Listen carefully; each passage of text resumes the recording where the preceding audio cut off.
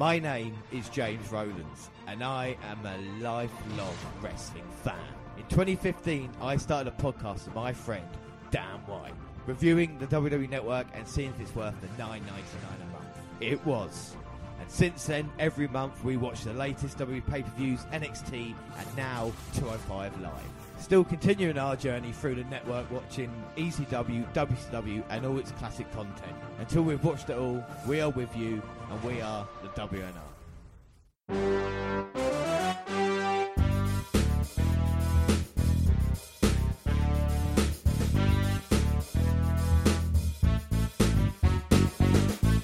Yes, hello, I am James Rowlands, and as always I'm joined by... Dan White. The WNR podcast present for the first time ever a New Year's Eve special. Whoop whoop, we are here. We are ready to bring in the new year, WNR podcast style. Yes, but first, let's do the alternate intro.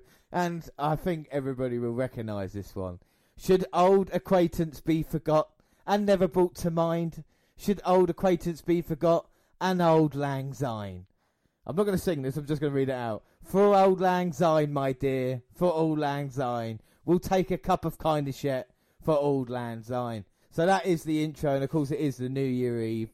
And we'll run through all the moments of the year in our year in review, and who can forget, at the end of the show, we'll find out who won the year-end predictions, and who will be crowned champion of the podcast, and who will be the biggest loser going, and in forfeit have to wear a t-shirt of the winnings choosing.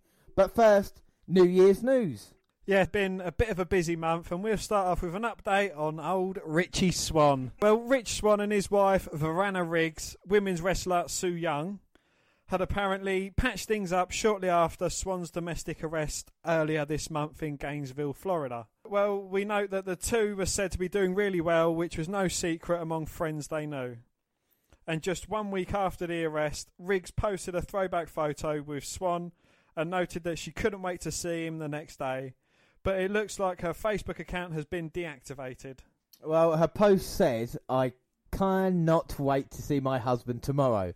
After such an awesome weekend of wrestling, debuting in 2 different promotions across America, nothing would be better than to see his face, heart emoji, throwback to our 2 sweets, my love. Well, as noted, definitely by WWE following the arrest, and he may be fired if he's found guilty of the charges, which were false imprisonment and kidnapping and misdemeanor, battery, or touching or striking. According to the police report, Swann had been critiquing his wife's performance at an indie wrestling show during their ride home together. Riggs told police she tried leaving out of fear of the argument escalating due to Swann's occasional temper. A witness told Swann to place Riggs in a headlock and forced her back into the car. Well, Swann claimed he never physically forced Riggs to get back into the car, and she said she did so on her own. Riggs reportedly attempted to leave the car again while it was moving, but Swann chased after her, which caused the car to crash into a telephone pole. Swann told police that he chased her only to get the GPS direction she had on the phone, as they were using that to travel with. Swann's attorney, Ian M. Pickens, well, he issued the following statement to Sports News earlier this month. At this point, no criminal charges have been filed officially against him, so depending on how that process plays out, will determine our scope of representation. We are hopeful for a fair and quick resolution on behalf of Mr. Swann, but ultimately the state attorney will make their decisions on potential charges when they deem it appropriate. And we're working on the case now and things we may do to assist Mr. Swann, but as far as specifics, I cannot comment on that. I don't know if Rich Swann will, after reading that, even though they're trying to sort it out now. Like you said at the time, it was like an argument that kind of escalated and blown out of proportion. But the thing I don't back because the kind of crowd reaction to him might be pretty negative. We don't know what kind of chance it's going to be. But then again, if it's not his fault, can they fire him? I mean, they can release him, I'm sure, but is it the right thing to do, you know? Well, but haven't worse things happened between wrestlers and their wives? Well, yeah, I mean, Steve Austin, with Deborah, that whole thing, and he was welcomed back with open arms. Look, Mike Tyson was imprisoned for rape, and still, so talk about double standards like that. Yeah, I know. It's one of these things that it's it's going to rear its head. At least we're going to stay top on the situation. So, next story, the WWE in New York City. The WWE ordered all of the New York City faithful came out to Madison Square Garden on the day after Christmas, or Boxing Day as it's known, with a huge live event. The Big Show will on Tuesday night by the Raw brand were headlined by a dream match of sorts. John Cena versus Roman Reigns. The crowd for the event was thought to be close to a sellout, with the fans into the show throughout. Well, for the Cena versus Reigns match, one report noted that Cena received mixed reactions from the crowd, while Reigns was nearly universally booed. No word on whether the fans who booed both men made it through the bout without having a coronary due to misplaced rage. I'm so fucking angry. The match went close to 17 minutes, with Reigns winning clean after a spear to retain his WWE Intercontinental Championship. Both men kicked out of near falls throughout the bout, and the finish came when Cena went for a second AA, but Reigns escaped, bounced off the ropes and hit the spear for the win. Well, following the match, Cena put over Reigns to the live crowd by raising Roman's hand in victory. Elsewhere on the WWE MSG show, Matt Hardy defeated Bray Wyatt, and we saw on the house show... well, he's basically got his old piano riff entrance, which I thought was brilliant. He's got that in WWE now, along with his new Woken gimmick. Yeah, that was debuted at the house show. So Matt Hardy defeated Bray Wyatt, which might be an indicator where they see these two guys going in next year. Absolution defeated Mickie James, Bayley and Sasha Banks. That's probably no real surprise. Elias, along with Carl Anderson and Luke Gallows, sang free. Don't know what to do with Anderson and Gallows, do they? No. They have no idea. No, they've completely fucked them up. Yeah, Rhino, Heath Slater, Titus O'Neil and Goldust defeated Curtis Axel, Bo Dallas and The Revival. Now, I know people say, well, this roster is the strongest one going. But when you've got Rhino, Heath Slater, Titus O'Neil, Goldust, I mean, I like Axel and Dallas, don't get me wrong, but just that face team, you think, oh, not really sure. And the Revival. And the Revival, honestly, yeah. That's what will happen on Monday Night Raw. We'll get to that. They returned, which kind of hopefully will save the tag team division. Elsewhere on the card, Dan, what was the last few matches? Why? Why'd you have to be a cunt to me? Enzo Twathead Amore defeated Kalisto. Samoa Joe defeated Finn Balor.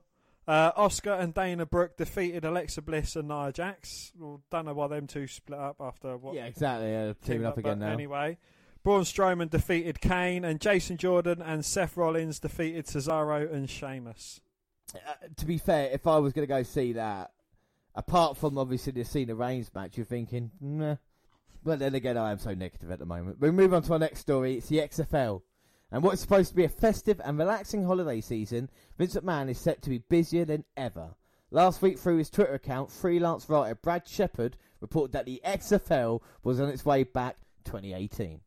A spokesperson revealed that McMahon has launched Alpha Entertainment, a self-funded company designed to explore investment opportunities across sports and entertainment landscapes, including football.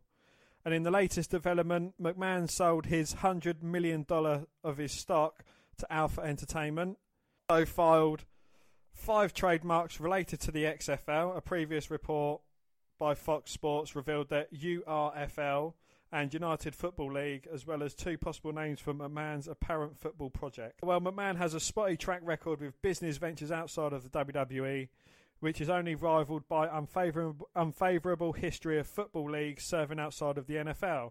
His possible return to football could be a combination as toxic as his fated attempt in 2001. ESPN Sports business reporter Darren Rovell also noted that Alpha Entertainment had filed for 5 trademarks to XFL on December 16th, which showing up the trademark office filing last week. This is in addition to McMahon recently filing additional football trademarks, which included URFL, United Football League, UFL, and For the Love of Football. As noted, WWE filed for the XFL trademarks back in June. The XFL lasted only 1 season in 2000, resurfacing earlier this year on ESPN 30 for 30. This was the XFL documentary. Yeah, I actually watched that, and it just showed how much a mess it was. Dick Ebersol, the NBC president, basically invested like $100 million with Vince McMahon to have it on NBC and all these other channels, and the ratings were good for the first couple, and then it just went to shit because they were trying to be the NFL, but they didn't have the quality, didn't have the players, and you know it just didn't work out. What I think is interesting, there's a couple of things I thought. First off, the thing CM Punk said of Vince McMahon is a millionaire who should be a billionaire. And second, when Vince McMahon, he always never thought as a wrestling promoter he would be taken seriously by the outside world. He always wanted to create something else. If you always look at everything he's ever done with WWE films or, XFL, all these other different ventures that he's had to try and get some serious credibility. And I think there's a chance for Vince McMahon. Do you think maybe he might be looking to sell WWE and then he could fund what he wanted to? I mean, you might keep Triple H on as an advisor, but sell it to Disney or something. I mean, just imagine, it's a possibility, I feel now. Yeah, I see where you're coming from, but I don't know. I think he makes enough through WWE to fund his ventures. Yeah. But I mean, he could legitimately sell part of it. I don't know. I can't help but think it probably wouldn't work out. I know Vince McMahon's having less and less to do with WWE as time goes over. He's kind of in the process of handing the reins over. Yeah. You see him on telly, once, maybe twice a year, if that. Well, and what I feel is a bit like, and, being British and that, it's like kind of the Queen with Prince Charles, like, you get to a certain age, you're thinking, oh, you're going to be stepping down soon, you're giving Charles or you're giving Triple H more of the responsibilities than Stephanie. But at the end of the day, Vince McMahon still has final say on everything on WWE TV, so... like the Queen still has final say, even, like no one cares anyway. So, but not to, just to walk away from it. Okay, yeah, and Elf. That's what I want to talk about, because it is Christmas time. WWE released a short video parodying the Elf film. Dan, do you want to tell everybody what was basically going on? Braun Strowman played Elf, and, you had little cameos from Drew Gulak. And it was just basically him... Quite a funny take from Elf. It was that. We had Drew Gulak featured in it, didn't he? And he was quite funny. And Strowman kind of portrayed that kind of comedy aspect well. But when he did turn into the monster among men, that's kind of what it was about. But to dress a guy who they are treating as like a complete monster up in the Elf outfit kind of shows how popular Braun Strowman is with the fans as well. It kind of just goes over to say, how dead kayfabe really is. We know it's been dead for a while, but it was fun. Yeah, and speaking of YouTube videos, we've worked out that Roman Reigns tops the most disliked video on YouTube from the WWE. Probably not that much surprise. Winning video was from the night after WrestleMania 33, where Reigns declared WWE is his yard now after defeating The Undertaker the night before. The video 5,000 dislike votes from fans, while only 27,000 likes. It would be interesting to see how many dislikes the video of Enzo got winning the Cruiserweight Championship. Well, another video involving Roman Reigns took the second spot with 23,000 dislikes. It was from the week after where Braun Strowman attacked him on Raw, but fans liked the video way more with 124,000 likes. Wow. And taking spot 3, 4 and 5 are all videos related to now released superstar Emma. The video titled Emelina Can't Wait to Reward Your Patience got 15,000 dislikes and only 2,000 likes. Emelina's premiere, which was also her character's end, got 15,000 dislikes and 8,000 likes, while a video hyping her arrival got 11,000 dislikes. Alright, so we move on to injuries. And Dean Ambrose underwent surgery last Tuesday to repair a tear in his right triceps tendon, WWE announced last Wednesday. Dr. Jeffrey Dugas, who performed the procedure, says Ambrose has already started physical therapy, but it remains unclear when the wrestler will be healthy enough to turn to the ring. Dugas said Ambrose basically tore about 50% of the triceps tendon away from the bone. Samoa Joe, Sheamus and Cesaro attacked Ambrose and Seth Rollins backstage on Raw. On Monday, it would appear Ambrose's injury came before the attack, since a WWE trainer was already examining the arm. Of course, the segment does give WWE a way to explain Ambrose's absence, and losing Ambrose from an extended period may force WWE to all but abandon the Shield's reunion. The group isn't the same with only 2 of its 3 members, which was made clear when a bout of viral meningitis sidelined Roman Reigns for the Shield's first match back at TLC, Tables, Ladders and Chairs in October. Yeah, I mean the whole kind of Shield reunion kind of fallen flat, hasn't it? I think that if we were going to do biggest disappointment of 2017 for me, I think it's the Shield reunion in the end. When you look at the build-up with Rollins and Ambrose, how well that was doing, and then it's kind of like outside forces don't want it to work at the moment. You know, it is crazy, and this injury could even jeopardise Ambrose's involvement at WrestleMania 34 on April 8th. Given the scale of the event, WWE would probably want to start the build for any WrestleMania match more than a month out, which leaves early March as a cut-off point for Ambrose to get back to 100%. Judging by Douglas's comments, a little over 2 months may be unrealistic for Ambrose's arm to fully heal. At the time, Ambrose went over Baron Corbin to retain the Intercontinental title on the WrestleMania 33 pre-show. Felt like a big step down since he had wrestled Brock a year earlier. Now Ambrose may be lucky to get the WrestleMania altogether. I mean, and the reports about his injury, first off it was 2 to 3 months, and then it skipped up to like 9 months recovery, and now they're saying 5 and 6 months. I've got a feeling no one really knows how long he's going to be out. Well, you know, it all depends on how easy the wrestler takes it, I suppose. And, you know, like with John Cena, he's a complete machine. He wasn't expected to be back for months, but he returned in 2008 to win the Rumble. It just depends on, you know, how physical therapy goes, how training goes, and, you know, just how he heals in general, really. Yeah, in general. Yeah, and this is something I thought was quite interesting about the Ambrose injury, is this why. We've got compiled of the kind of how many matches wrestlers have had. And we're going to go 2015, 2016, 2017. He's just lost his record, hasn't he? Yeah, well, in 2015, he wrestled 218 matches. 218. Roman Reigns wrestled 213.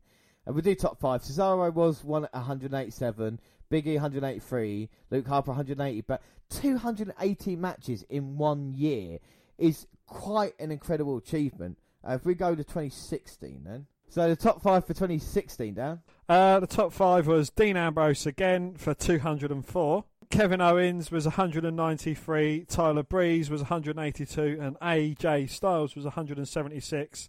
Also on 176 was Sami Zayn. Yeah, I mean, so if you look at I'm surprised Tyler Breeze had so many matches. But, I mean, Dean Ambrose, so in 2 years, over 400 matches he had.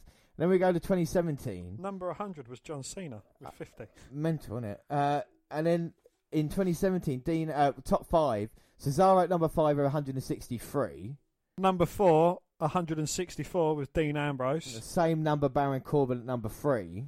Number 2 was Jinder Mahal. And number 1, a guy was on the list last year, AJ Styles with 173. So Dean Ambrose in a 3-year period has had over nearly 600 matches.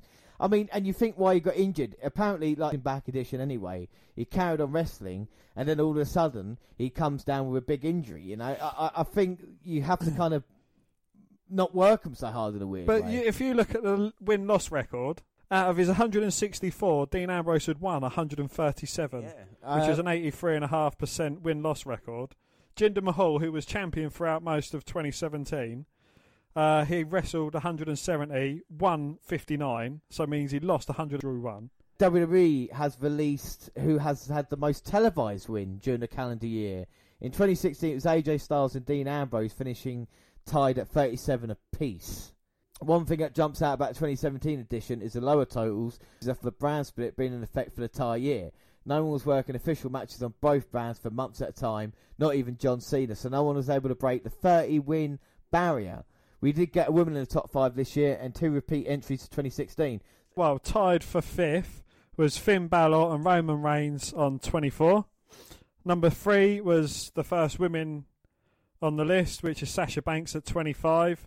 AJ Styles is second at 26, and Seth Rollins, who's first at 27. So not a huge number there, really, if you think Rollins. And Rollins, even though he's been involved in tag team matches recently, is still, you know, like the winningest wrestler.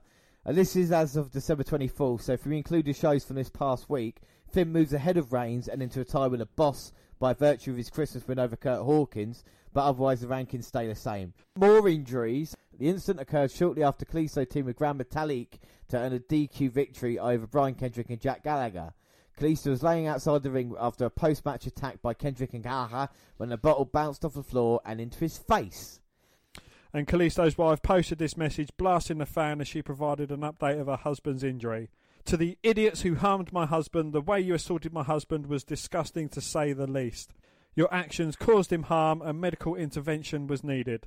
Second, I am in disbelief of someone who thinks it's okay to ridicule, poke fun of, someone who lives their life to entertain others. If it was you in this situation, you wouldn't be laughing now, would you? What a way to spend our holidays. Stitches, MRI and a possible fracture. We don't know. Keith Bergdorf, who works as a parking coordinator for WWE, tweeted Wednesday that WWE security personnel had caught the fan who threw the bottle. At the very least, it would appear Kalisto will be out of action temporary, and a facial fracture may even jeopardise his availability for the 2018 Royal Rumble. Now, Dan, what are your thoughts on people throwing bottled water at wrestlers? Well, you know, it may seem like a laughable offence, but have you actually seen the video of... Yeah. It does look fucking painful. Yeah, no, and for someone who's actually had stitches in the inside of their lip, it isn't a very uncomfortable thing to happen. If you don't like wrestling, why pay the money for the ticket and why actually go? Yeah, well, and why throw something at wrestlers as well? Like, this is something WWE has been very strict about, that I can think of. You have to go back to WCW when they used to throw rubbish and stuff like that in the ring. WWE don't allow that, and of course quite lax security. But why a guy, not even like a full water bottle, why would he want to throw that at Kalisto? You know, what I don't understand the point of it. If it was thrown at Enzo, I would be completely and 100% behind the person that threw it. It's one of those things, though, that it's just a no in wrestling. But more injuries, and roughly a month after returning from a lengthy absence, WWE star Paige may be headed for the shelf once again after appearing to suffer a shoulder injury during a live show Wednesday in Uniondale, New York. WWE medics tended to Paige during a 6-woman tag team match, which was abandoned following her injury. The two-time Divas champion was out of action for 17 months because of a neck injury that required surgery in October 2016. She made an immediate impact upon her return, interrupting the match between Mickie James and Sasha Banks on the November 20th edition of Raw. Yeah, I mean, the organisation was aggressive in promoting both to the main roster before they had truly established themselves in NXT, and it counted on Paige's profile to help elevate the pair. Taking Paige out of the equation would put a lot of pressure on Rose and Deville, and demoting them to NXT may not be a bad idea. If WWE is committed to keeping Rose and Deville on Raw, then replacing Paige with another established star will be imperative to maintain Absolution's status as a serious threat to the rest of the division. Another recent injury, I don't know if you heard about it, the Brian Kendrick getting injured by GTS from Hideo Itami. What happened with that gone? Well, they had a match, he hit the GTS, and I'm not quite sure what happened, but during the cover, Kendrick was holding his nose, and straight after the match, he was holding his nose as well. He also had Hideo Itami had a match against Jack Gallagher, and he didn't actually use the GTS, he used the Rings of Saturn, which is also another indication that Neville is gone for good. Yeah, I got a little bit about that. Like you said, the GTS, it gets a huge pop every time someone uses it. And like I said, Itami busted Brian Kendrick's, did look fucking horrible. He sustained a broken nose and a broken orbital bone as well. So when you think of that... So he basically broke his eye socket. Yeah. But the thing with that is it's how wrestlers take the move. Because, if you're getting a styles clash, if you tuck your chin in, it could be dangerous. You've got to let your neck go. Or something like that, it's how the wrestler receives the move. Well, wasn't it a couple of years ago, or 3 years ago, before AJ joined WWE, we were talking about he injured a couple of guys with the Styles Clash as well, and how dangerous that was. And like you said, you're exactly right. If WWE had asked the Japanese to stop, if WWE had asked him to stop using the GTS, its instincts are understandable. A man left the ring with a scary injury as a result of taking that move. But then this was an unfortunate mishap, not a verification that Itami's finisher is unsafe. The 36-year-old been hitting folks with the same knee strike for years, and there is no trail of injured victims either, Exactly that. And like I said, if WWE removes the GTS while allowing... Well, so I said, if it removes the GTS while allowing AJ Styles to deliver the Styles Clash, it's been hypercritical. The thing is about, yes, it was an accident, but Itami gets a pop because he used that move and he's the originator of it as well. So he wouldn't have come up with a move if it was dangerous. I mean, Seth Rollins wasn't banned from using knees after he broke John Cena's nose or after he injured Sting's neck to stop the buckle bomb either, did he? Exactly that. Well, he used it to injure Finn Balor as well, but he still uses it. He still uses it to injure him. Anyway, we're going to talk about Raw and SmackDown. We're going to go into more detail about the Christmas Day one and, of course, the Boxing Day editions, but we're going to have a look back because, of course, we haven't covered it yet. So we're going to the Raw and Smackdown after Clash of Champions. And 18th of December. Yeah, and what were there was a couple of big stories coming out of that Raw, Dan, wasn't there? There was, yes. Kurt Angle, Braun Strowman and Kane kick off the Raw show. Before they all started fighting, Angle said it's going to be a triple threat match at Royal Rumble and literally scarpered out the ring, leaving Roman Reigns to throw Strowman out the ring, deliver an F5 to Kane and then basically walk off. So just like that, we got the main event for Raw, for the Royal Rumble, Kane, Strowman and Lesnar. I mean, are you happy about that? No, I'm really not happy about that either. Not at all. No, I mean, Kane's probably going to be the one to be pinned in that match, but to have a 40-year-old man in there, why not just go Strowman Lesnar again? Because maybe the fans will get behind Strowman, though, and that will be a problem for Brock. But exactly that, yeah. Seth Rollins defeating Jason Jordan. Finn Balor versus The Miz Taraj. It was a 2-on-1 match, but then we had the debut of Hideo Itami. Why build him up for 205 Live yet to have him debut on Raw, which, you know, I think it would have been brilliant having these two working together. It would have given Finn Balor something to do, you know, as in being a tag team, and, you know, Hideo Itami and Balor working together would have just been orgasmic. Well, and the thing is as well is that you could have Balor doing the promos and Itami looking not menacing or, you know, just round. And like I said, the whole thing of 205 Live being an important show, and then all of a sudden just being thrown on Raw and being like, oh, okay, right. Exactly, and can I just know that Axel got hit with a GTS, and this is a man who's notoriously famed for wearing a neck brace, didn't get injured. No, you didn't, no. Right, anyway, elsewhere. We had the number one contender to Enzo Amore's Cruiserweight Championship match in a match between Alexander and Gulak. Cedric Gulak with a lumbar check, and he's got a showdown with Enzo Amore. So the whole thing of Gulak maybe, you know, him and Enzo having a thing, they're not doing that yet. They're putting Alexander in that role, which tells me a couple of things, and also tells me again 205 Live's not important because the number one contendership match for the Cruiserweight title is not on the show. You know? It's like, all right, yeah, it's on Raw, okay. We had Asuka versus Alicia Fox. Alicia Fox! And, you know, guess who won that match? Was it Alicia Fox? No, it was Asuka. It was Asuka with the armbar. Because one match wasn't enough for Jason Jordan and Seth Rollins, they joined Dean Ambrose to go against Samoa Joe and The Bar. The segment, the angle they did earlier, what we talked about, Ambrose being beaten up in the back, was done during this match to kind of tell us that Ambrose was going away. Yeah, well, it was Rollins delivered a suicide dive that wiped out his opponents, but also sent Ambrose crashing to the finger in his arm. This called for officials to help Ambrose, who clutched at his arm and appeared to be legitimately hurt. Rollins was distracted, got rolled up by Cesaro, who scored the victory for the Hills. Heath Slater and Rhino came out for a match, and it was the return of... The Revival. Finally. Yes. Finally, Raw's tag team division gets a serious franchise player there. The Revival as a team, absolutely brilliant, and I love to see the Shatter Machine back in commission, and hopefully just injury-free 2018 for Dash and Dawson. I mean, it was just what I wanted to see, and I loved it. They're just a great tag team, aren't they? You know. Indeed, yes. It is again classic tag team matches, which we like to see. It was more of a showcase for the Revival. And then we had Mickie James, Sasha Banks and Bayley yet again going against Absolution. Yay. You know, it was basically what it was until Nia Jax hit the ring, wiped out both Sonya Deville and Mandy Rose with a double Samoan drop before Paige clipped her leg.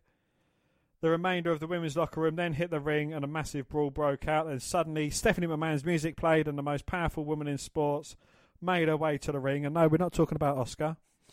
After running down the list of accomplishments the women have been responsible for over the last 2 years, she announced the first ever Women's Royal Rumble and drew a major yes chant from the WWE faithful. It is huge news that the women are finally getting their own Royal Rumble. I mean, we discussed this, didn't we, when they actually, you know, Absolution and the Riot Squad showed up on Raw and SmackDown to bring more, you know, women in the roster. I think it's only a good thing, and the way Stephanie built it up, and yeah, again, Stephanie taking credit for the women's revolution. I mean, I don't care. We're going to see a Royal Rumble match like anything we've ever seen before because, you know what I mean, it's going to be women, and I'm expecting something really special from that. Dan, were you happy about the news? I was happy, yes, depending, if they do it right. I want to see them do it right, if Oscar's going to be in the match. But then again, Oscar, I'm not just being difficult, but Oscar could get a Rumble match and not affect a losing streak, wouldn't it? Oh, most definitely, yeah. Because you went. I don't know, because she would maybe technically lose the match, but she wouldn't get pinned or submitted, would she? So I suppose that's something you would take. Was it? That was it. Good. Right. So SmackDown after Clash of Champions. Dan, take it away. Well, Daniel Bryan and Shane McMahon clear up Clash of Champions controversy. Daniel Bryan talked up the upcoming Women's Royal Rumble match before hyping the night's main event. Shane McMahon stepped into the ring with him to discuss the Clash of Champions bout they both refereed. The commissioner laid out all the issues he has with Kevin Owens and Sami Zayn. The two authority figures went back and forth and went down Sunday. Bryan spoke of affording opportunities to the entire roster. Shane McMahon warned him that that Kevin and Zayn will backstab him before leaving the GM in charge of the show. I was a little bit disappointed with this because after all the shenanigans we had at the pay-per-view, yes, that's right, Tori Wilson is kissing a 40-year-old Shane Douglas. All the shenanigans we had at the pay-per-view, I thought you could see part of her nipple. I thought there'd be more nipple. I thought there'd be more. I thought there'd be more like friction and like a kind of not an end point, but like kind of certain storyline Bryan and Shane were going to go on, and instead it's kind of they're doing the same things they did before, and I thought, is he going to take it on to the next level now? But yeah, they've been teasing us, but they've just been putting a tip in, exactly, and then pulling out and saying, I'm going home now. Up next we had the Usos tag team champions going against Chad Gable and Shelton Benjamin in a non-tag team match. Gable and Benjamin won that match via pinfall. Oh, well, fair play to them. After I counted them off on Clash of Champions, they came back with victory. Naomi Flair went up against Sarah Logan and Ruby Riott, 2 T's of the Riott Squad. Yeah, Flair and Naomi win via pinfall. So, unlike Absolution, the Riott Squad is not dominating that's a SmackDown as much. Bit strange, I thought. But maybe Ruby's going to be the star of that team. I thought, you must have gone crazy for the main event because not only... you talk about your dream team, then you've got your dream team, haven't you? Because it's not the main event yet. Well, Dolph Ziggler, he came out and he mocked all his doubters. He talked about his United States Championship win and his career overall. He showed a clip of his first US title in 2011, as well as other championship victories, winning Money in the Bank ladder match, winning the US Intercontinental title, winning the Heavyweight Championship. And then he told fans they weren't worthy of his presence. He left the US title in the ring. So, hang on a minute. The guy who just finally won one has now just phoned down the US title. Yep. Okay. I wonder if any developments will happen on the SmackDown afterwards. So I guess we'll have to find out. Wow. So, yeah, Dream Team. No, not yet. Fuck me. What's next? New Day versus Rusev and Aiden English. It's not Christmas Day, James. No. It's not It's Rusev Day. Happy Rusev Day, Dan. Yes, and it was, I think, if I can remember correctly, Aiden English was dressed up like a snowman. Rusev was dressed up like Father Christmas. Kingston was dressed up like the gingerbread man. Yeah, basically there was a flapjack into a pile of flapjacks. But yeah, it was silly. It's Christmas shenanigans. But yes, James, as you can't wait to mention, it was the Dream Team with AJ Styles going against Jinder Mahal, Kevin Owens and Sami Zayn. Yeah, but Dream Team, isn't it? Nakamura, Styles and all. I bet you, the seat you had... The Dreamy Team. There wasn't a dry seat left in the house. And yes, of course, Nakamura, Orton and Styles went against Jinder Mahal, Kevin Owens and Sami Zayn. Jinder Mahal and Orton began things off for their respective teams. But do you find it funny that Jinder Mahal, he was going against AJ Styles, just about to, Randy Orton, who he had 3 matches with, and Shinsuke Nakamura, which he had 2 matches with. So that's like basically, it was the main event of the last 8 pay-per-views that he went against. But anyway, the Bayface beat up on Jinder Mahal. Nakamura and Zayn battled each other with mat-based offense. Kevin Owens and his squad later had Styles at their mercy. The comeback before things unravelled. The Singh brothers tried to worm their way into the action, but it didn't matter. Nakamura got the pin after the Kinshasa. Kinshasa! So Nakamura does get a victory, and the Dream Team do continue. So now, Dan, what's it time for? It is now time for the Raw review. For the first time in the history of Raw, the show was live on Christmas night. Well, John Cena returned to Raw because obviously what would Raw on Christmas Day be without John Superstar Cena? It would be nothing. It would be nothing. Well, John Cena returned to Raw for the first time since September in special broadcast with a bang and drawing a surprisingly positive reaction from a notorious tough Chicago audience. Cena was in the midst of a holiday-themed speak when he was interrupted. And not by the crowd chanting CM Punk. He was interrupted by the guitar-playing douche. And he came in claiming WWE stood for Walk with Elias. I like that. Yeah. Genius. Fucking genius. You're liking GPD more and more, aren't you? Nope. Yeah, you are. Get on the GPD train. Well, chants of CM Punk interrupted Elias, to which Cena insisted they let the fans have fun. And when the Drifter tried to play a song that insulted the city, Cena took exception and called Elias a jerk. Oh. Well, the seemingly reformed Elias reshuffled the song to make the words kinder, only to lay Cena out with a cheap shot to end the segment. The Grinch of Monday Night Raw issued a challenge to Cena for a match right away. So we start off with our first match. Elias dominated most of the match. Cena come back, as he does, and beat him. He went for a couple of STFs, and then Cena the Superman fought back, hit his signature onslaught, delivered the AA for the pinfall victory. Wasn't a terrible match.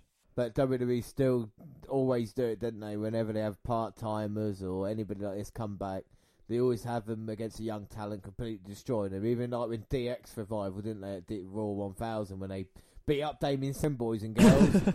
Oh, is he the man that won the Money in the Bank but done fuck all with it? Not Baron Corbin, no. But they've done it for years, haven't they, with people like that. So, again, at least Cena's free agent Cena showed up on Christmas Day Raw. What was next?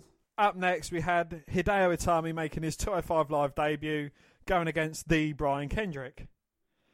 And we all know how this ends. Yeah, we don't know what happened there. If you've listened to the news, you know how it ends. Yeah. A match we've not seen before. Bayley, Mickie James and Sasha Banks going against Absolution. Oh, God. Yeah, you know.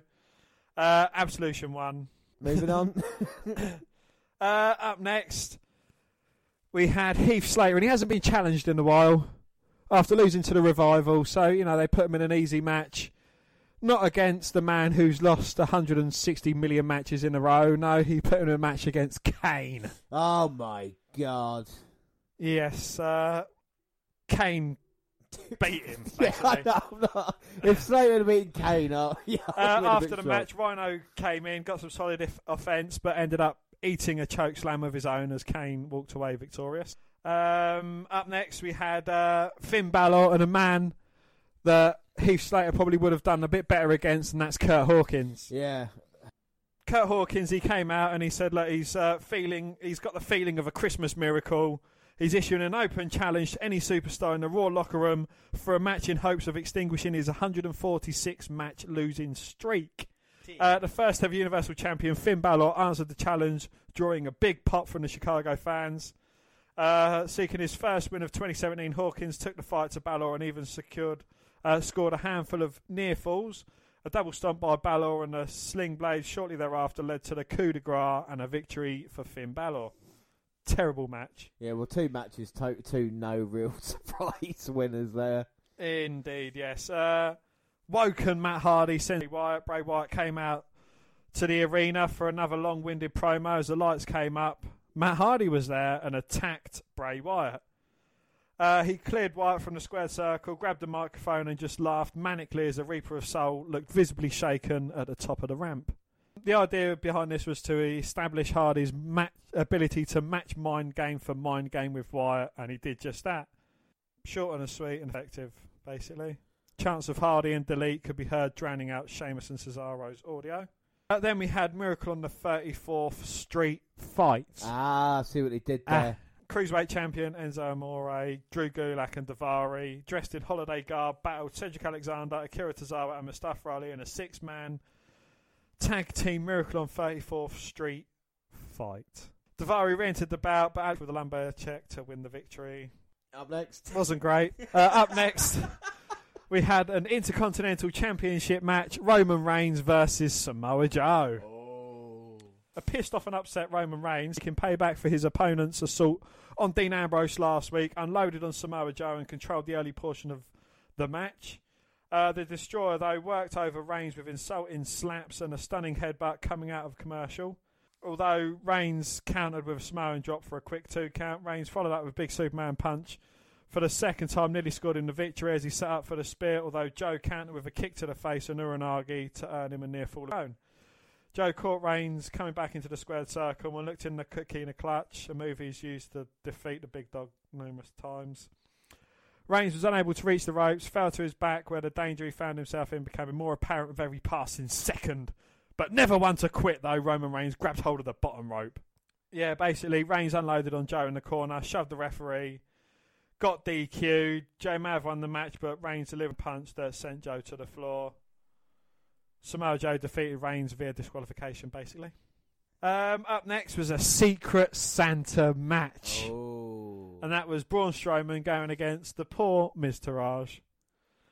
Braun Strowman defeated the Miz Taraj with a running power slam. Crowd was chanting one more time, so he hit them both with another running power slam. Quite comical. Not really a great match, but... And now the best part of Raw... Alexa Bliss came out to deliver a promo. Wasted no time in taking credit for the first ever Women's Royal Rumble. This brought out Asuka, who had yet to approach the Women's Champion to this point. The Empress of Tomorrow officially announced her entry into the Royal Rumble and laid out the beautiful Bliss with a single kick. Oh. So it looks like Bliss is not going to defend her title until fucking WrestleMania then, by the way it sounds of it. I think because she's Women's Champion, you know? But every other woman in the division is going to be in the Royal Rumble match at Royal Rumble. So they can't really, she might enter it herself and try and get there. But yeah. It's now time for the main event of Raw, and that is the Raw Tag Team Championship match. Seth Rollins and Jason Jordan going against The Bar. If we get onto that, just say Asuka, enters herself into the Women's Rumble. You said if she'd entered the match, she would win it. Are you citing Asuka's the favourite now in the Rumble match? Most definitely. Yeah, I mean... She could come in number 1 and just start throwing them, do you know what I mean? Well, she'd do an Austin, throw them out, get bored, chuck them back in again, stunner them, and then throw them out again. But it should be a surprising Women's Royal Rumble match. I'm looking forward to a few of the Mae Young Classic wrestlers that we've not seen. Some NXT surprises. Well, a couple of women's legends as well, you know, coming Santina. back. Yeah, well, someone good coming back maybe for a little bit. Lita or someone like that involved. I mean, that Trish Stratus. Exactly, yeah. Kelly. No, I'll stop there. So anyway, main event time. Yes, main event time, and it was Seth Rollins and Jason Jordan going for the Tag Team Championships. Now, you know, this isn't going to go anywhere, is it? No, of course it's not. They're certainly not going to win. No. But they did. Oh, my God. Yes, the dissension between Rollins and Jordan was apparent by the looks as they exchanged prior to the bell to Monday night. On Monday night, they would have put their differences aside if they wanted to defeat Sheamus and Cesaro to capture the Raw Tag Team Champions in a marquee bout. Rollins found himself isolated from his partner at the mercy of Sheamus and Cesaro. Jordan, frustrated from watching on the apron, attempted to take the fight to the champions at ringside, only to be sent back first into the guard. This left Rollins without anyone to tag for a while before Kurt Angle's son returned to the fray. He unloaded on the champions, tossing Sheamus and Cesaro around the squared circle as if they were playthings, and with his intensity fueling one of the three eyes. Cesaro halted his momentum and locked him in with a sharpshooter. Jordan survived as the action broke down with Rollins and Cesaro at ringside. Sheamus applied the cloverleaf. Again, Jordan survived. Moments later, he planted the Swiss Superman and scored the victory, winning him and Rollins tag team championships. Wow, who would have thought it? I mean, what an interesting way to carry on this story here, you know, especially with Ambrose out now.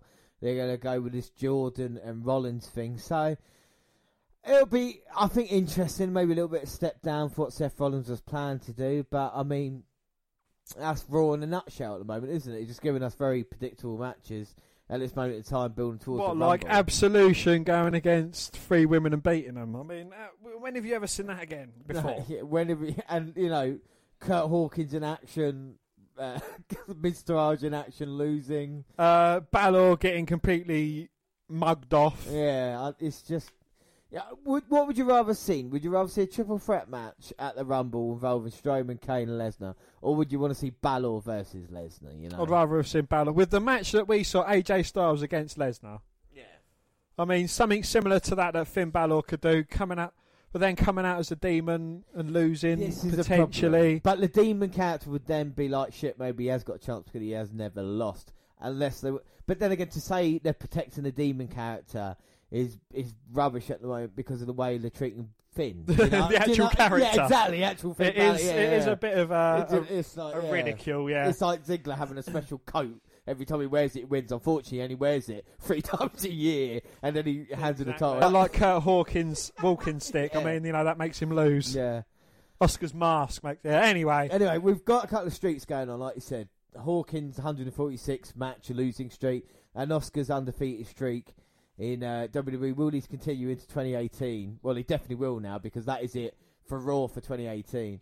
Yes. I mean, we'll talk about Raw quickly, because this is a year wrap-up. We're going to do January through to December after SmackDown, talking about the kind of major events, the podcast that we've done. But just, what was your thoughts of Raw in 2017? You know, I mean... Well, I think it started off weak, got stronger towards the middle of the year, and ended weak. I think I agree with it. When it first, start of the year, it was not as good as SmackDown, was it? We'll get up to SmackDown in a minute, but like Raw, as a show, 3 hours, very long-winded. Indeed, yes. And then, like I said, middle of the year, with the kind of Strowman Joe thing going on, Roman Reigns involved in that. That was quite entertaining. The Shield reunion, we thought finally we're getting somewhere. And then it's kind of petered out this year. I still think 3 hours is too long for Monday Night Raw. But what I do like about Raw at the moment is the fact there's not that many. Like you said, Angle came out and said there's a triple threat match and then got out of it. It wasn't like a 20-minute segment with him involved with like Stephanie and the stuff like this. There is more wrestling, but a couple of little changes I think work out. Get rid of the Enzo Cruiserweight title. I think the Cruiserweights now are in serious trouble going into the new year on Raw. I think the strongest aspect I think we can say in Raw at the moment, for me, would be the women's division. That would be the strongest thing. Yeah. You know? Even though they're constantly repeating matches, it's just Absolution against women, and then, it's getting a bit boring. Yeah. It is making Absolution look strong, don't get me wrong. It is a bit... Oh, come on. Well, the bright hope is Oscar, isn't it? Because we know we're going to have Reigns and Lesnar at Mania. I mean, we've talked about it all year now. We know that's going to happen. The Ambrose Rollins feud, obviously, or the split from the Shield's not going to happen now. And Strowman versus Triple H at Mania doesn't fill me with hope. So it's only really Oscar what they do, and they can't. If they're going to go for the Rumble, you got to have a dominant, and and that'll be something people can tune in for. Like I said, the Cruiserweight title means nothing at the moment, and the Revival hopefully can save the tag team division, because the problem with Raw, even interesting things like Matt Hardy. Now, because they're repeating the same thing every week, it's like, oh, come on, we're not getting bored of it, but we want to see something different. We want to see something come of it. Yeah, exactly, yeah. And but I think that's WWE's problem. I think, with Raw, we need to see something different. Yeah. Because, seeing the same thing over and over again, it is getting boring. Change it up. Yes. Kick it in the nuts, and throw spanners in the works. We like surprises. We like, we like difference. Yeah. And even like I said, if you've got 3 hours to play with, then the matches, we should see more matches like Cesaro and Reigns that we've saw. Yeah. Kind of longer style matches, and go over free adverts if you have to, because this is the thing, you've got to kind of make it doesn't seem like it's, you want to seem to be joining it. You don't want to be like, oh shit, how many matches we got left? You want to be like, oh crap, there's only an hour left of Raw, and I really want to see what's going on. But yeah, that's Raw for 2017. So let's move on to SmackDown, Dan, and it's now time for the SmackDown summary. SmackDown General Manager Daniel Bryan kicked off the show with an announcement of a United States Championship tournament. a necessity after what appeared to be Dolph Ziggler's voluntary relinquishment of the title last week. Gable and Benjamin demanded answers about the tag team title picture, and more importantly, why have they not received their one-on-one match against the Usos? Well, Rusev and Aiden English interrupted to a huge pop, and I mean a huge pop. I absolutely love Rusev, and I think Rusev's lapping it up as well, big time. Yeah. And then the New Day followed up. Eventually, Bryan announced a triple threat number one contenders match to wrap up his portion of the segment. And again, short, sweet, to the point from Daniel Bryan, which is what we want. Yeah. And they've kind of given us resolution to 2 championships puzzles.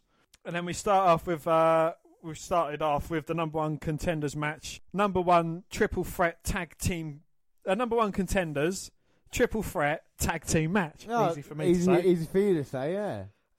Yes, and it was the Demolition Derby of Human Flesh kicked off the in-ring portion of this week's show as the New Day, Chad Gable, Shelton Benjamin and the duo of Rusev and English battled for the rights to challenge the Usos for the SmackDown Tag Team Championships. The crowd in Chicago was solidly behind Rusev and English, having gone all in on the Rusev Day act. The multi-man spots fans could have come to expect from the WWE, and even saw Rusev apply the accolade to both Gable and Xavier Woods at the same time. That was awesome, yeah. Big E shined bright late, delivering his dangerous spear to the arena floor on Benjamin. Back inside the square circle, the former NCAA wrestler overcame a body racked with pain and teamed with Gable to deliver a powerbomb bulldog combination for the victory. So Shelton Benjamin and Chad Gable are the new number one contenders for the tags. That's a bit of a surprise. I thought maybe Rusev and English would have a chance, but obviously with Benjamin and Gable winning last week on SmackDown and again this week. What's next? Up next, we had a rematch from their bout at Clash of Champions. And this tag team wanted to get some retribution after being humiliated at the show, and it was, of course, Breezango against the Bludgeon Brothers. Exactly, showing their serious size. I'm sure Breezango put forward a tremendous effort. Well, much like the bout at Clash of Champions, Harper and Rowan obliterated Tyler Breeze and Fandango, and assisted sit-out powerbomb should have ended the match, but instead Rowan pulled Breeze up at the count of 2.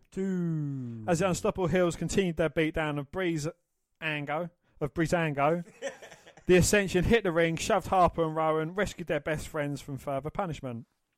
What I liked about the segment, like the Ascension kind of said to Breezango, you need to be in a match with him, because they kind of set it up. And I think it's interesting the way they did to kind of set up Breezango. And I think we are going to see the Ascension versus the Bludgeon Brothers. I think there's a similarity between the two, because people forget how popular Ascension was in NXT when they were there, when they were tag teaming and the punches every time they were throwing strikes. Yeah. I think the Bludgeon Brothers very similar that kind of way at the moment. But I think for me, we've talked about Harper before, I think there's more talent there, and I think there's a lot more potential. But I wouldn't mind seeing the Ascension in a match with them and being a little bit competitive and people thinking... A bit more dominant. Yeah, exactly. Yeah. Being like, oh, hang on a minute, the Ascension aren't complete a comedy act, you know. But anyway, that's only hopes for me. Hopes and dreams. But anyway, up next we had Naomi versus Ruby Riott. This bit of revenge from Naomi being taken out. Indeed, yes. She frustrated Riott earlier, taking the fight to her and controlling the pace. Just seconds later, though, Morgan and Logan made their presence felt. Naomi took them off the apron, allowing Riott to seize control and deliver a kick to the back of the leg, and then the Riott kick for the victory. After the match, the Riott squad attempted a 3-on-1 beatdown, but Charlotte hit the ring for the save. The pack mentality of the Hills, though, allowed them to lay out the second-generation competitor and once again establish dominance. As the trio stood tall, though, Natalya emerged from the locker room with Carmella, Lana and Tamina flanking her. The two heel tandems came face-to-face before the Riott squad backed down. I should say as well, Becky Lynch is now back in action. She was at house shows over the Christmas weekend. And, of course, The Miz is coming back now, so the Marine 18 is finished. And they will soon. And they're building up, aren't they? Like, you know, Riott's not looking as dominant as... Or that women's group there is not as dominant as Absolution are on Monday Night Raw. Well, as mentioned earlier on in the show, there was a tournament match for the US Championship. And I've got the United States Championship tournament brackets here. That's what annoyed me, though. They didn't mention it on SmackDown. They didn't mention the rest of the bracket. They talked about the US tournament and didn't do anything. And there was English, I think, in his car when he found out. No, Xavier Woods. Was it Xavier Woods? So, yeah, if he's in his car when he found out the news. He's like, what? I'm in the tournament? So can you please, unlike SmackDown, we will read you who's in this tournament. Of course, because we are more considerate than SmackDown. But it is, and up in the first match, it is Bobby Roode versus Baron Corbin. And on that side of the bracket, we've got Zack Ryder going against my favourite in the tournament, Mojo Rawley. I'll tell you fucking something. If Mojo Rawley is to beat Bobby Roode to get the US title, I will fucking leave this podcast. This podcast will be no more if that happens. And on the other side of the bracket, we've got Jinder Mahal going against Ty Dillinger, which will be up later on in the SmackDown show. That smells a mid-card. It does indeed. How the mighty Mahal has fallen. Exactly, yeah. And also, as we mentioned, Xavier Woods is going against Aiden English. Where is Rusev? Why is Rusev not involved in it then? I mean, surely Rusev... Don't call me Shirley. Rusev over English, but anyway. So, yeah, the first tournament match was next. Yes, and that is Bobby Roode versus Baron Corbin. A man looking to get back his US title, Baron Corbin, going against the man who he's had problems with recently, Bobby Roode. Yeah, the glorious one. After early success, Roode found himself grounded, overwhelmed by a focused and ferocious Corbin, seeking to take the first step towards winning the title he once called his own. He cut off the comeback attempts and flattened the glorious one with his powerful sidewalk slam. Roode withstood the onslaught of his opponent, delivered a massive spine buster. He tried for the glorious DDT, but the Lone Wolf countered with a deep six for a dramatic 2 count. After an intense back and forth that saw them fight it to the top rope, and then back to the mat, Roode countered a powerbomb attempt and stacked Corbin in a roll-up for the victory. So Roode surprised Corbin, so not only did it make Corbin look weak and not a great end to 2017, but again, Bobby Roode kind of struggling to get by, not real clean victories. And again, US title for Roode, I mean, is that the way you're going to go? I'm surprised they gave this match first, because you would think maybe they have it for a final match, unless Mr. Midcard himself now, Jinder Mahal, gets given an opportunity. But then again, you got Mojo as well. Well, on that note, we've got up next, it was a second match. Yeah, so what was the next match? Up next, we got the second match of the United States Championship Tournament, and that is the Perfect 10 versus the modern-day Maharaja. Yeah, you're right. He's not beating Orton now, aren't you? He's down in the mid-card. Jinder Mahal. So how did the Perfect 10 do? It's tied in. You haven't seen him on SmackDown for the majority of the year. Despite not being featured in any ongoing programs or on SmackDown period in months, the Perfect 10... Ty Dillinger had the opportunity to advance in the US Championship Tournament. To do so, he would only have to defeat the former WWE Champion, the modern-day Maharaja, Jinder Mahal, in singles competition. Well, Dillinger put up a spirited fight, even having Mahal reeling at one point, but the former WWE title holder was too much for the charismatic Canadian to handle. An impressive gutbuster nearly put Dillinger away, but in the end, it was Mahal's vaunted collapse that ended the Perfect 10's night in disappointing fashion. It's a shame for Dillinger, but I don't really think he stood a chance. But be interested to see what they do in this tournament, and it will all be for nothing when Dolph Ziggler shows back up again. So there you go. In a non-title match, WWE Champion AJ Styles went against Kevin Owens. Or in the main event. Oh, mate. SmackDown. That's why I like SmackDown. It goes quicker. It did go quicker, didn't it? Yeah, didn't it? Well, AJ and Kevin Owens, as we know, spent much of 2017 engaged in a heated rivalry, so it was only fitting they battled one last time in the main event, Tuesday's broadcast. Styles started hot, but Owens seized control moments later and focused on the ground in the high flyer, babyface with a rear chin lock. He worked the move coming out of the commercial break with a massive back body drop added to the equation during the break. The Phenomenal One momentarily fought back into the match, but a nasty lariat clothesline by Owens turned Styles inside out. A hockey-esque fist fight broke out and gave way to Styles delivering a sliding forearm. The Pele kick was next as the WWE Champion rolled. Late into the match, Zayn interfered, providing distraction that allowed Owens to deliver a big super kick for a strong near fall. Shane McMahon appeared and had Zayn ejected from ringside. The distraction, though, prevented the referee from counting Owens' shoulders down in a small package. A schoolboy roll-up by the prizefighter earned him a major upset victory to close out 2017. McMahon looked on in disbelief on the receiving end of a glare from Styles as Owens and Zayn celebrated as they had won the Stanley Cup as the show came to a close. So, an interesting way of doing it. I mean, it looks like maybe Owens and Styles now, but don't get me wrong, I like Owens, I like Styles, I like the matches they have together, but isn't this exactly the same storyline we were doing for the US title when Owens thought Shane was screwing him and he was refereeing the match, and then they had all these... I'm just a negative person, don't get me wrong, but if they go that way, and if Owens does win the WWE title off AJ Styles, then it will be a big moment. If he doesn't, and it gives AJ something to do. And again, this kind of Shane McMahon thing.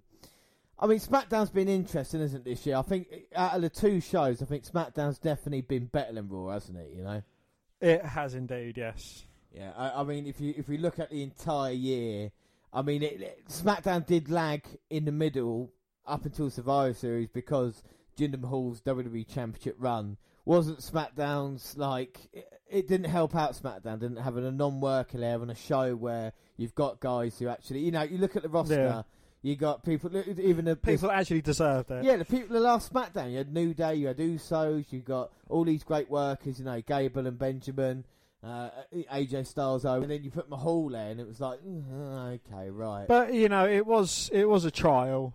It failed, but it was a trial. Yeah. I mean, I think that was SmackDown's detriment, but I think they've picked up recently.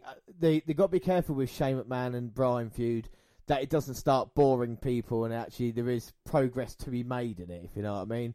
And I think that's going to keep SmackDown going up until WrestleMania.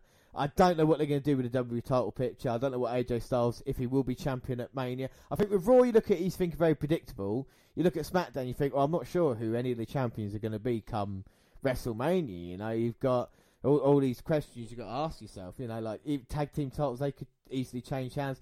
US title now with Dolph Ziggler, that brings some interest to it, doesn't it? You know, and I think SmackDown's been doing that all year. I think, especially with 2 hours, it's a much better show. It's a quicker show, and so yeah, I mean, so that's So I think SmackDown is better than Raw this year. I mean, Dan, what are your thoughts on SmackDown in 2017? Yeah, you know, as you say, aside from the modern day Maharaja's title reign and the repeating main events for pay-per-views, I think the rest of it has been great.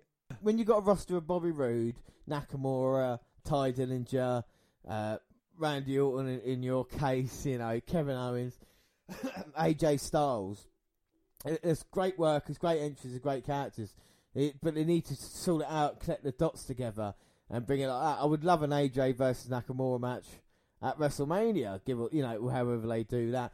But they have to tell the proper story, and I think SmackDown's got the advantage at the moment because Raw's known as the flagship, where SmackDown can always get on with it, can't it? You know, so I think that's all good this year. I think it's all good. So now we've looked at Raw and SmackDown. What we're going to do, go back all the way to January, and we're going to talk about this year. We're kind of going to have a W&R podcast in review, if you know what I mean. Very first show of the year, we were looking at WWE versus WCW. The Monday Night Wars dominated wrestling during the 90s as Nitro and Raw went head-to-head every week. On this episode, January 4th, 1999 is our destination as we watch both Raw and Nitro and decide who won the battle that night. Raw featured a huge match, and over in WCW, Nash and Goldberg were scheduled to face off. So that was our very first podcast of the year, and the excitement that we had to kind of start off the WWE versus WCW thing like we did. But also in January, we was focusing on the main event for January, which is the Royal Rumble and TakeOver as well. Early on in January, on the 8th of January, we had episode 83, bloody hell. And it was Royal Rumble 1997, and 20 years on from this mammoth event, history repeats itself, with this year being held in the Alamo Dome in Texas. We go back and watch the 97 Royal Rumble with two favourites, Bret Hart and Stone Cold, going for it head-to-head. In the main event, Shawn Michaels tries to win back the WWF Championship in his hometown against Psycho Sid.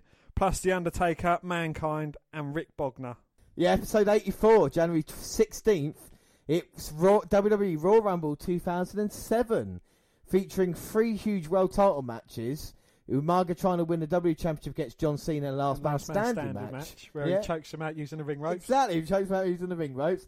Then the Royal Rumble match with hometown hero Shawn Michaels trying to get a WrestleMania, but the dead man was in his way men in what WWE called their most star-studded Royal Rumble. And of course, that was 10 years on from. Well, it's funny.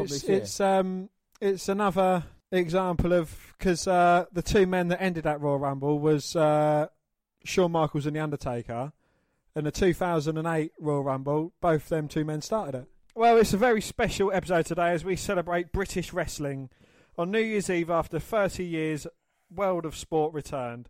We watched the first half and see how it compares to the competition. And on January the 14th and 15th, the WWE held a tournament to crown a WWE UK champion. 16 men will fight for this prize, including Wolfgang and Mark Andrews. If that wasn't enough, we talk about the 3 big stories from the week, including Kurt Angle is being inducted into the WWE Hall of Fame. It's true. It's true. Yeah, so we got to the UK tournament, Dan, and we both had 2 picks each. So for my picks, my number 1 was Pete Dunne, and my second pick was Wolfgang. And my number 1 was Pete Dunne, and my second was Trent Seven. Yeah, Trent Seven. So now we're going to have a look at the UK Championship tournament. We'll see how our picks done in that tournament. Yeah, the first match, Tyler Bate beat Tucker. Danny Burch lost to Jordan Devlin. Yep. Oh, Trent Seven, my pick, beat H.C. Dyer. Yeah, my pick, Wolfgang, beat Tyson T-Bone. Mark Andrews beat Dan Maloney. Joseph Connors beat James Drake. Pete Dunne, our pick, beat Roy Johnson. And Sam Gradwell pinned Saxon Huxley. Then we moved on to the quarterfinals. Tyler Bate pinned Jordan Devlin.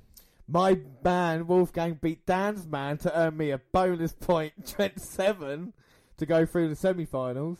Mark Andrews beat Joseph Connors by pinfall. And our pick, Pete Dunne, beat Sam Gradwell to go through to the semi-finals. Unfortunately, Wolfgang didn't make it any further because he did lose to Tyler Bate in the semis. And our pick beat Mark Andrews to advance to the final. And then the final was, Dan? The final was Tyler Bate versus Pete Dunne, and Tyler Bate won that one, beating our man. So then the next podcast after that was, of course, part 2 of the British special. So what were your thoughts on the UK title tournament, Dan?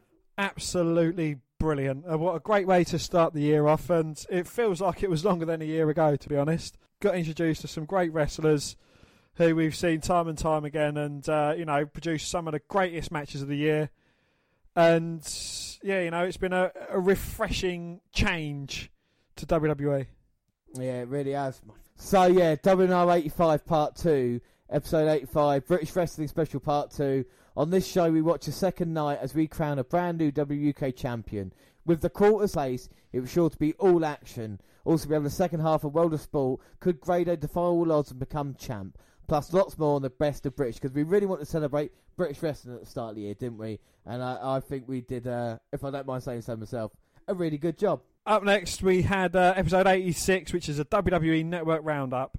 And on this episode, we have NXT action to catch up on, including a new number 1 contender for the NXT title, tours in Japan and Australia, and the last show before TakeOver. Also, 205 Live features the King of Cruiserweights, Neville, plus all the latest collections and new shows on the network. And in the WNR 87, it was the WWE Raw Rumble 2017. Get the WNR's take on the most unpredictable Rumble in the star-studded match, plus 2 huge title matches. Kevin Owens versus Roman Reigns with Y2J suspended above the ring with the Big Dog Strike Gold. Remember that? How long ago was that now? Chris Jericho was a sexy piñata. Exactly, yeah. Plus, could John Cena equal Ric Flair's record of 16 wins against AJ Styles? Yes. All right, so we talk about the Rumble event because, of course, we released that first. So, yeah, January 29th, 2017, attendance of 52,000 people at the Alamo Dome in San Antonio, Texas. And we talked about the event, so let's run through the matches for this one. So don't forget, we had a big 2-hour pre-show, didn't we, to start it all off. And we had Naomi, Nikki Bella, Becky Lynch defeating Alexa Bliss, Mickie James, and Natalya in 6-woman tag team match. Also in the pre-show, we had Luke Gallows and Carl Anderson, and they defeated the Bar for the tag team titles. Yeah, and the Bar weren't the Bar yet, were they? But Gallows and Anderson were tag team champions this year. I know how long ago it was. Nia Jax defeats in what was one of her early Raw matches. Women's match of the night after 4 matches. Yeah, Charlotte Flair defeating Bayley to retain the Raw Women's Championship. And then Kevin Owens defeating Roman Reigns. Well, thanks to Braun Strowman coming out and putting Reigns through the announce table. Of course, Chris Jericho was the sexy piñata. Who was Neville defeated Rich Swann to Great Championship. Yeah, that was Neville's big debut, wasn't it? You wanted more of him and he finally showed up. And then John Cena defeated AJ Styles to become 16-time world champion in what was Dan's match of the year. Indeed, yes. And a very close contender for match of the year. We had Randy Orton, who won the Royal Rumble by last eliminating Roman Reigns. Well, there was a couple of things that happened in the Royal Rumble match. I mean, first off, it was who was number 10. 10. Which we're just going to have a listen to now. Well, next out is number 10. And Strowman's down. And I'm going with the crowd on this one, and I hope Ty Dillinger comes out at number 10. Fuck me, if you brilliant. Yes! Have you got Ty Dillinger? Read it. Ty Dillinger is here at the Royal Rumble. And I called it. Yeah, but the perfect 10. My man, I'm so glad you know. But I called it. I mean, how overexcitable are you there, Dan? I mean, you just picked Ty Dillinger, you're having a go at me. And I thought that was your level of excitement, but it wasn't, was it? No, that my level of excitement would go up as the winner came to fruition. Yeah, exactly. Let's just have a listen to how Dan responded to Randy Orton winning the Rumble. And now, it's your pick, Randy Orton. Hear voices, my son. Hear voices. Said Randy Orton, Dan. Spin. Boom! RKO. Throw him out. Oh, yes! Yes! I hear voices. Unbelievable. What does that say, James? Royal Rumble match winner. Randy Orton. Randy voices Orton. Randy Orton has done what Dan thought was so obvious to do and win the Royal Rumble match. What a moment, Dan, for you. What a moment for me and Randy. Unbelievable. How would you be there? I mean, thank God someone like me is never biased on this podcast. Did you know that Randy Orton actually only eliminated one person during the whole Royal Rumble? And my match of the night was AJ versus Cena. And my match of the night was also AJ versus Cena. And my rating was 8 out of 10. And I gave that an 8.5 out of 10. Well, episode 88 and it's NXT TakeOver San Antonio. We at the WNR have been waiting for this event as it features the biggest money match in NXT history. And that is Bobby Roode going against Shinsuke fucking Nakamura. Would the glorious one be able to beat the King of Strong Style, as well as the NXT Tag and Women's Championships on the line? Also, who would win the predictions and what did we think of the event? Also, the NXT After TakeOver, plus lots more. Well, we had Eric Young with Alexander Wolf and Killian Dane defeating Ty Dillinger. We had Roderick Strong defeating the new reigning, defending... He wasn't at that time in January, was he? He wasn't at that time in Well, we had Roderick Strong defeating Andrade Cien Almas. We had the Authors of Pain defeating DIY, Johnny Gargano, and Tommaso Ciampa. We had Oscar defeating Billie Kay, Peyton Royce, and Nikki Cross in a fatal 4-way match for the NXT Women's Champion. And then in the main event, was Bobby Roode defeating Shinsuke Nakamura to become the NXT champion. And what was probably my favourite pay-per-view of all year, January 28th, 2017. You can forget that. Freeman Coliseum in San Antonio, Texas. Do you want to know how excited I was? Have a listen to this. Well, the knee's in serious trouble. Another DDT now. Oh. Hits it. Roode going for the cover. 1, 2, 3. Bobby Roode has become the NXT champion. Tonight, destiny is made. And Bobby Roode has done it. Yes! Fucking glorious.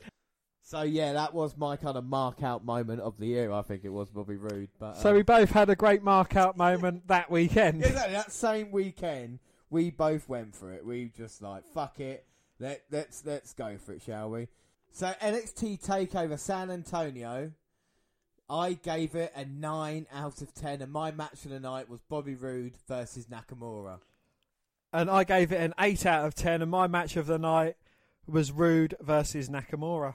Well, the next podcast after that was... And up next we got February. Next one was the WNR 89, the WWE Elimination Chamber.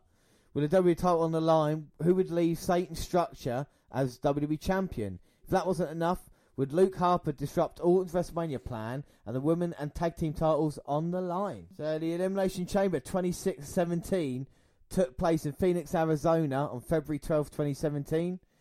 And here are the matches. In the pre-show, you had Mojo Rawley defeating Kurt Hawkins. And in the main show, you had Becky Lynch beating Mickie James, Apollo Crews and Kalisto defeating Dolph Ziggler. Yes, that really happened. American Alpha eliminated the Ascension tag team turmoil match for the titles. Natalya versus Nikki Bella ended in a double count out. Randy Orton defeated Luke Harper. Naomi defeated Alexa Bliss for the SmackDown Women's Champion. And of course, the Elimination Chamber match, John Cena had won the WWE title 2 weeks previously, then lost it to Bray Wyatt in the Elimination Chamber match alongside The Miz, Baron Corbin, AJ Styles, and Dean Ambrose. Elimination Chamber. My match of the night was the actual chamber match. My match was also the chamber match. I gave that 7.5 out of 10. And I gave that an 8.5 out of 10. So episode 90, the Monday Night Wars go extreme. February 24th, 1997 was the day as ECW invaded Monday Night Raw. Sandman, Tommy Dreamer and Paul Heyman ran riot on Raw. With The Undertaker and LAD in action as well, could the WWF win the battle? W Nitro, we were coming off the heels of the Macho Man joining the NWO. With that, Team WCW was in trouble. Could Sting be the man to lead the fight back, or would Hogan and co have a plan for him? So yeah, that was ECW joining the WWE versus WCW fight. The next event, next podcast we had, Dan? It was episode 91, the WNR roundup for the month, featuring the latest goings on in 205 Live, Holy Foley, WWE 24 Series, Legends with JBL, and Ride Along. Talking smack and the sad passing of some WWE legends round up this massive podcast. And don't worry, because part 2 will have NXT update. Part 2, it was the WNR NXT update, looking at the latest goings on in NXT, including a glorious new champion who would try to challenge Roode, and would Nakamura ever recover from his injury sustained at TakeOver. With the tag team and Oscar's title on the line, it's an update to remember. Episode 92, it's WWE Fastlane 2017. With this being the last pay-per-view before Mania, what did the Raw crew have to offer? Would Kevin Owens continue his 118-day reign as Universal Champion? Or would the legendary Goldberg once again become champion 14 years after his last time? Also, Bayley would try to break Charlotte's record of 16-0 at pay-per-views. Plus, Roman Reigns looks to take down the undefeated Strowman. So we'll just run through that card quickly. It was March 5th, 2017 at Bradley Center, Milwaukee, Wisconsin. Dan, just read through the results. We had Rich Swann and Akira Tozawa defeating the Brian Kendrick and Noam Dar with Alicia Fox. Samoa Joe defeated Sami Zayn by technical submission.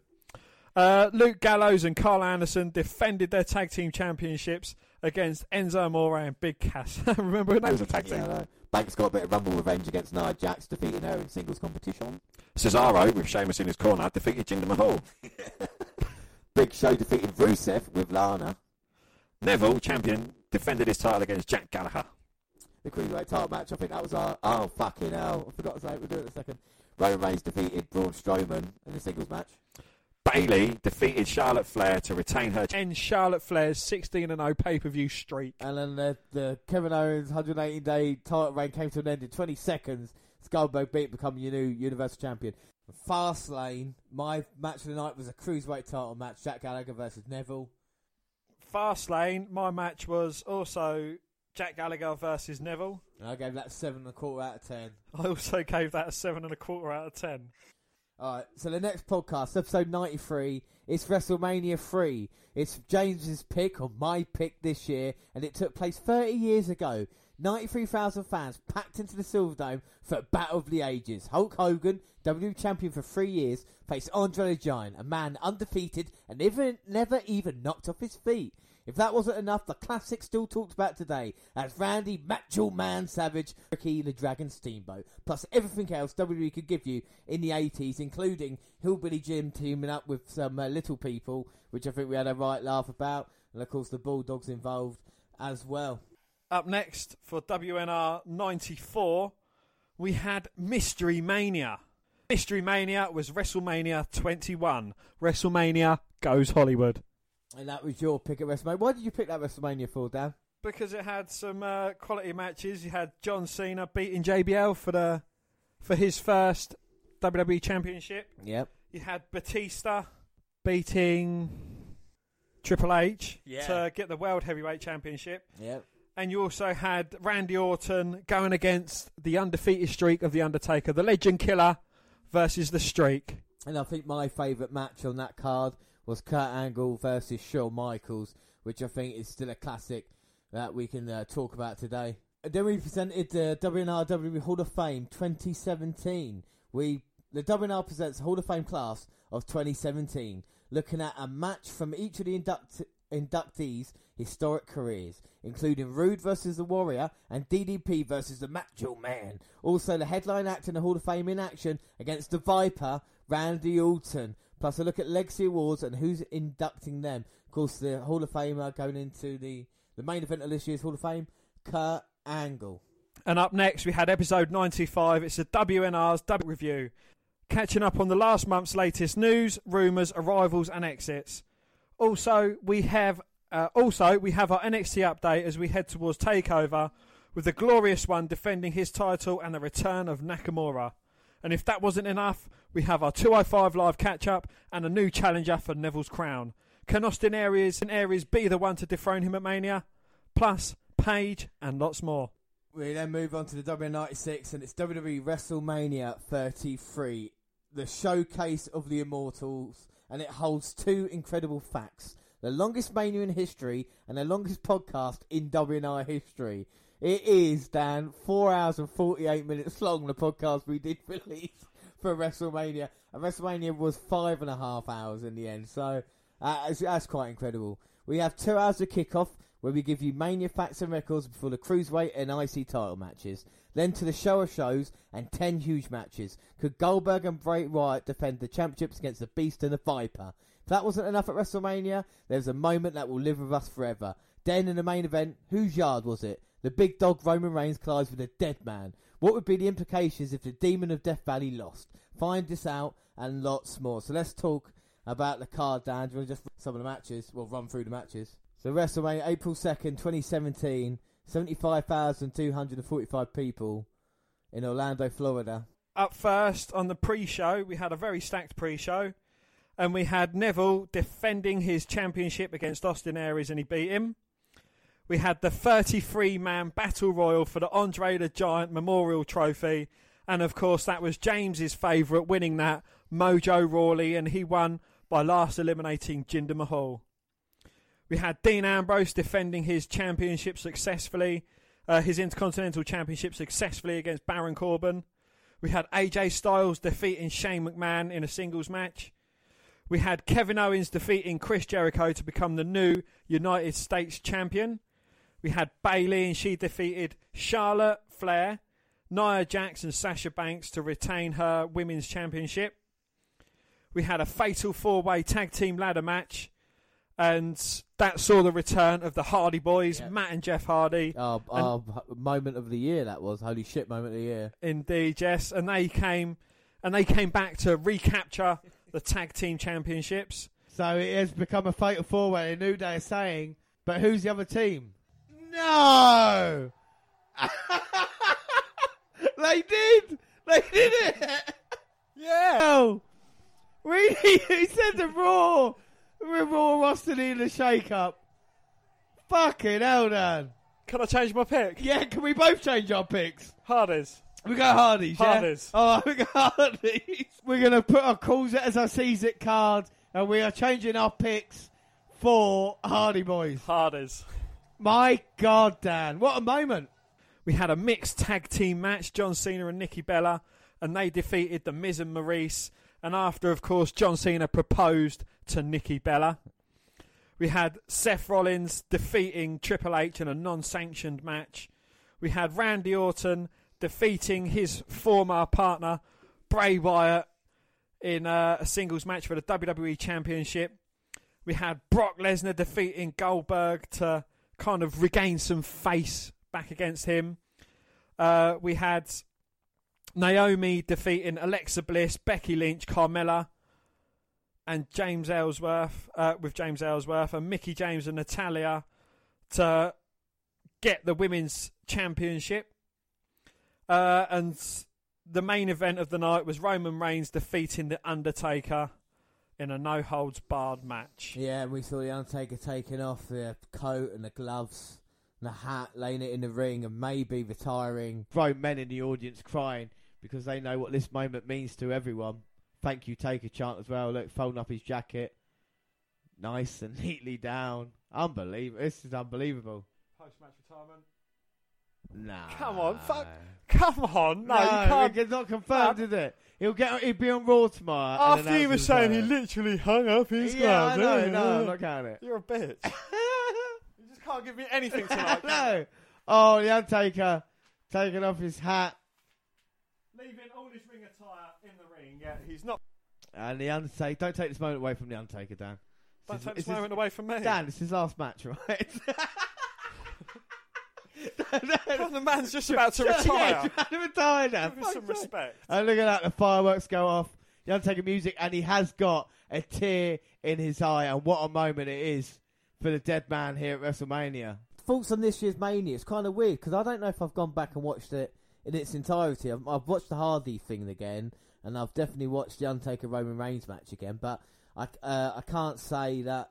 I don't know. I think it was a good Mania, but I don't think it was a great Mania. What were your thoughts on WrestleMania this year? Yes, I agree with you. I think it was a good Mania, but it wasn't anything special to write home about. You know, it's just like another WWE pay-per-view, only 10 times longer. Yeah, no, it really was. It was 7.5 hours if you include 2 hours kickoff, and we didn't really have that. Even though we had a great moment in the Hardys, we didn't have that kind of standout match, did we? That delivered, that kind of delivered in ring, you know. Our match of the night for me at WrestleMania was Bill Goldberg versus Brock Lesnar. And my match of the night was the ladder match for the tag team championships. Yeah, and I gave that an 8 out of 10 WrestleMania. So even though I'm saying it wasn't great, I still gave it an 8. And I gave that a 7 out of 10. Bit harsh there, wasn't it? It was like 6 o'clock in the morning though when we did that. Podcast extra. After the huge build up to WrestleMania, it's all over now. How would the WWE do on the first day of the season? Would we see any surprise returns? Would anyone be called up from NXT? Would we have a new general manager for Raw? Yes, yes, yes. We watch both Raw and Smackdown. Also, if that wasn't enough, we watch Raw Talk and Talking Smack, wrapping up the week's events in a nice little bow. Plus, 205 Live, where we'd have a new number 1 contender, Neville's Championship. I'll tell you something, I can't remember the night for the Raw after WrestleMania. What are the big I can't think of the big arrivals. Hardys were there, weren't they? Was WNR 97, NXT TakeOver, Orlando, and could the King of Strong Style stop the glorious Bobby Roode for the NXT Championship? Also, Oscar faces the toughest challenge in Ember Moon, with an instant classic when the Authors of Pain defend the NXT Tag Team titles against DIY and The Revival. Chuck Insanity against Team Perfect 10 and the debut of Aleister Black. NXT proves its takeover shows are the place to be. Not only that, but the kickoff and our predictions league. As I said, yes, NXT TakeOver Orlando. And I basically just read through the matches, but again, we had Sanity, which is Alexander Wolf, Eric Young, Killian Dane, with Nikki Cross defeating Cassius Ohno, Roderick Strong, Ruby Riott, and Ty Dillinger. Then your man, Dan Aleister Black, defeated CN. My other man. In his debut. The Authors of Pain, like I said, instant classic, defeating the DIY and The Revival. Oscar defeating Ember Moon for the Women's Championship for the second time, beating Nakamura. Dan, what was your match of the night for that one? My match of the night... NXT Orlando was the tag triple threat match. Yeah, for me, it was tag triple threat match. I think that was the best one. And rating out of 10? 9. And I gave that a 9. Oh, yeah, 9 for me as well. So another great takeover event. They don't really get much better, do they, you know? Right, up next podcast, and it was a special one, wasn't it? Up next, it was episode 98, and the WNR present the Kurt Angle special, looking at his entire WWE run with a match from each year he competed, with huge matches against Shawn Michaels and Randy Orton, and rivalries revisited in Brock Lesnar. It's an episode not to miss on the way to the WNR 100. Plus, lots more. Enjoy. Yeah. We are building towards the WNR 100. We had it on May the 4th. Of course, this podcast came out 23rd of April. The hype was there. And I loved the Kurt Angle special because it introduced new fans to what he could do. And the thing, the other thing I really liked about it as well, and we'll get onto this in a minute, but the last match Kurt Angle had was against Randy Orton, and that kind of, like, in a Marvel Cinematic Universe type of way, moved on to our next superstar profiles. But the next podcast after that was WNR 99. One way from the legendary WNR 100, we bring April's W Network Review Roundup. We watched 25 Live and NXT, where we say goodbye to 2 NXT stalwarts. We witnessed the return of the chosen one, Drew McIntyre, a man who wants to be the new face that runs the place. If that's not enough, the latest news, and we have a look at the new collections added. And Dan, what was next? The biggest event of the year, bar none. This was the biggest event of the year. WNR 100, for the first time ever, Dan, we went live for this podcast on May the 4th. May the 4th be with you. Exactly, May the 4th be with you. We celebrate our 2-year anniversary, and we get to 100 episodes. And it's all thanks to everybody listening. Now, for the first time, let's say we went live. And that was a real game changer, wasn't it, Dan, when we decided to do that? It was indeed, yes. Yeah, I mean, the kind of lead up to it, we thought we wanted to do something special for everybody who's listened to us, of course, since we started in 2015. But what exactly to do? And we thought, well, we were talking about it, and you was like, well, it'd be good to go live, wouldn't it? And I was like, well, yeah, maybe on like video, maybe on YouTube, weren't sure what to use. And then we decided, like, say, Spreaker Radio, and we set that up. And of course, if it wasn't successful, the first one, then we would never have done one again. But I can gladly say it was a success. And of course, don't forget, the next time we are live is January 27th and 28th. On Saturday night, we'll be live with you at 11 p.m. for NXT TakeOver, which is going to be huge. And on Sunday, Dan? And on the Sunday, we are live for the pre-show for the Royal Rumble. And then we're going to be staying up all night to watch the Royal Rumble match in its entirety. And it is probably my favourite time of the year, the Royal Rumble. Most definitely. We can't wait to finally have... It's our first Rumble weekend live with everybody listening. And we honestly can't wait for that. But the WNR 100 was special. And here's a little clip to show you what we did on that.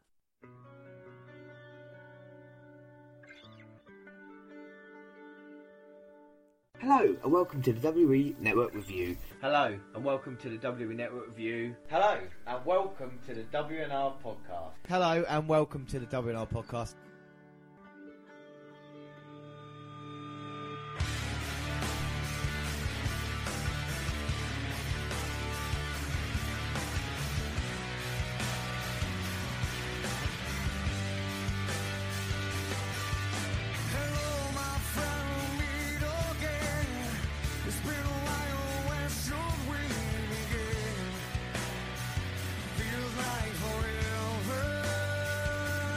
And I'm joined by my two friends, Dan White and Dwayne.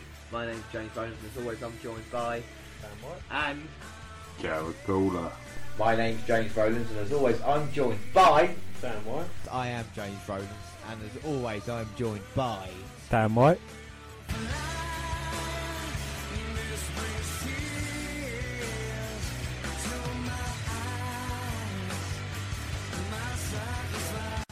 A brand new podcast reviewing the WWE Network. It's episode 25, and it's episode 50 today. and it is a very special episode today because it is episode 75 and it is episode 99 today.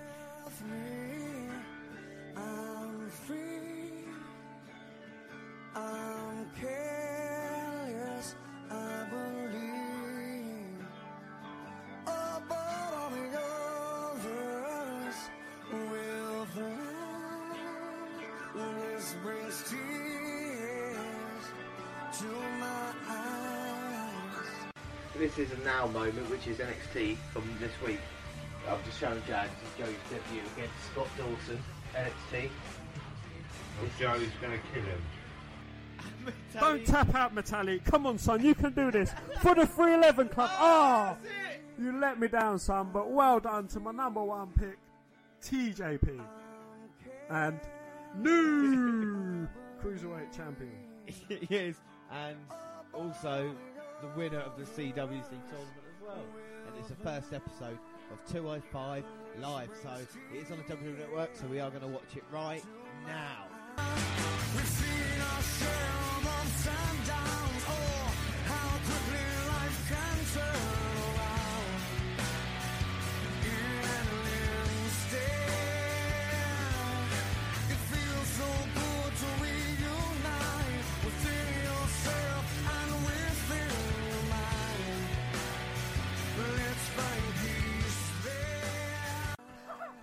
Have you got Ty Dillinger? Read it. Ty Dillinger is here at the Royal Rumble. And I called it. Yeah, but the perfect 10. My man, I'm so glad you know I called it. to see him here. Hear voices, my son. Hear voices. Said Randy Orton down. Spin. Boom! RKO. Throw him out. Oh, Yes! yes! I hear voices. Well, the knees are serious trouble. Another DDT now. Oh. Hits it. Rude. Going for the cover. 1, 2, 3. Bobby Roode has become the NXT champion. Tonight, destiny is made, and Bobby Roode has done it. My sacrifice.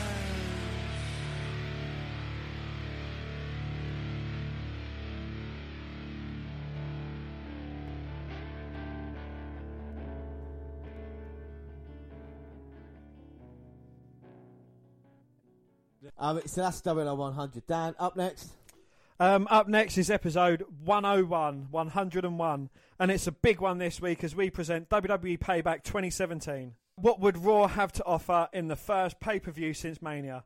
Get ready for the full horror as Bray Wyatt and Orton end their near 8-month feud and Braun Strowman tries to squash Roman Reigns. Then the WNR travel to London to watch Raw and Smackdown live. Get our honest opinions of the good and the very bad from those two nights. We should say anybody wants to go listen back. Our problem was the VIP tickets, weren't they? We spent an awful lot of money to get these tickets, and in the end, it ended up being quite a disappointment for Raw. For SmackDown, it was great because we had Nakamura and Ty Dillinger and stuff like this. But go back and listen to that. And of course, but we'll talk about the Payback pay-per-view. And Dan, do you want to give us the result? Payback, which was held, I can tell you when it was held. We're on to April 30th, my dad's birthday. April 30th, 2017, San Jose, California. Yes, we had on the pre-show, Enzo and Cass defeated Gallows and Anderson. Up next, Chris Jericho defeated Kevin Owens by submission to regain the US Championship. And since Jericho won the title, he was transferred to SmackDown. We had Austin Aries defeating Neville by disqualification, so Neville kept his Cruiserweight Championship. We had the Hardy Boys defeating Sheamus and Cesaro to regain their Tag Team Championships. Alexa Bliss defeated Bayley to become the first Women's Champion to hold both Raw and SmackDown Championships. Bray Wyatt defeated Randy Orton in probably the worst ever match in history, in a House of Horrors match. Seth Rollins defeated Samoa Joe. Oh, my God. And Braun Strowman defeated Roman Reigns in a singles match. I tell you what, we hated this pay-per-view. I remember doing it. My match of the night for Payback was... Hardy's versus The Bar. And my match of the night was also Hardy's versus The Bar. And then my rating was 6.5 out of 10. My rating was also 6.5 out of 10. Well, for me, that is my worst rating of the year, 6.5 out of 10. I've actually got one that's worse. Yeah, I know you have. I know, yeah. And you got another 6.5 as well.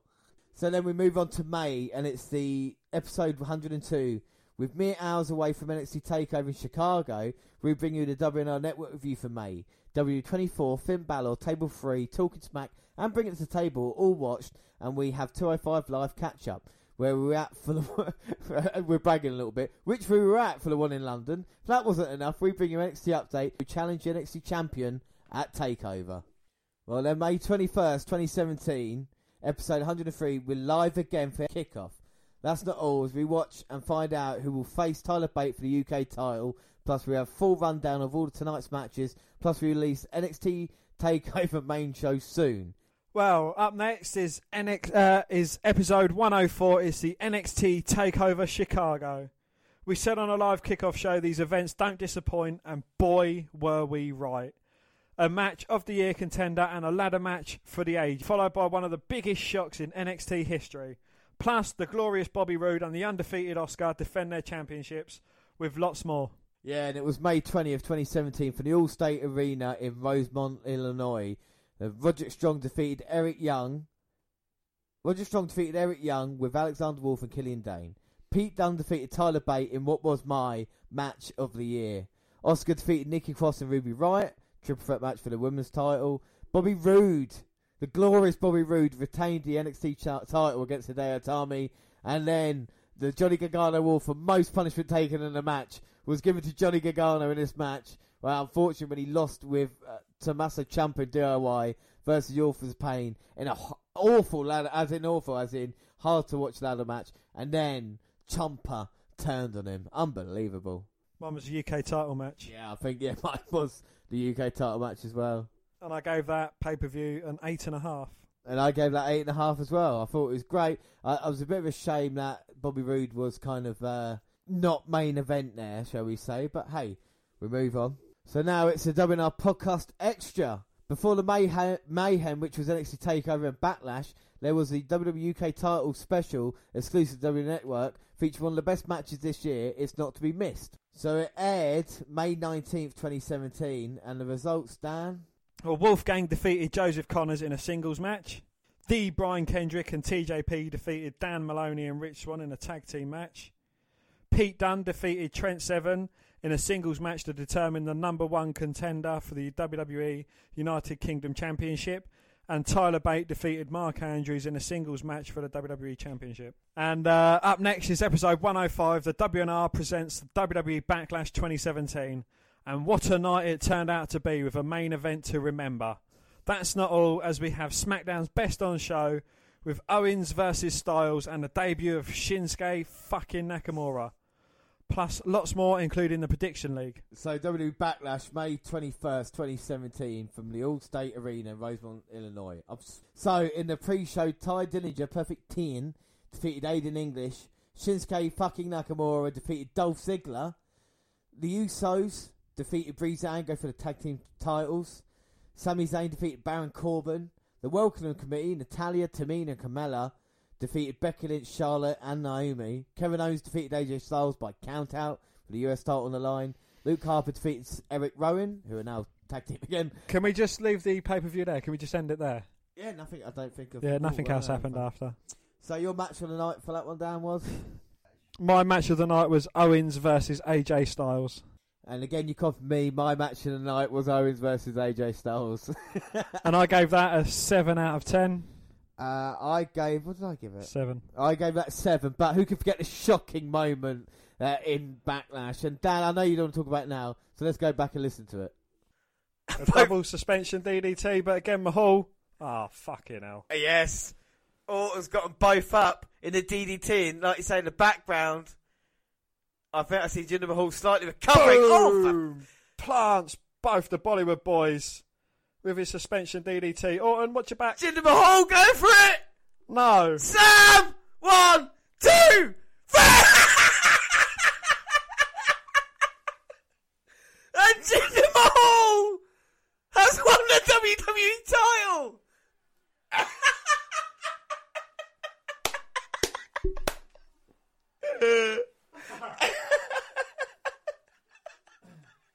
Whoa!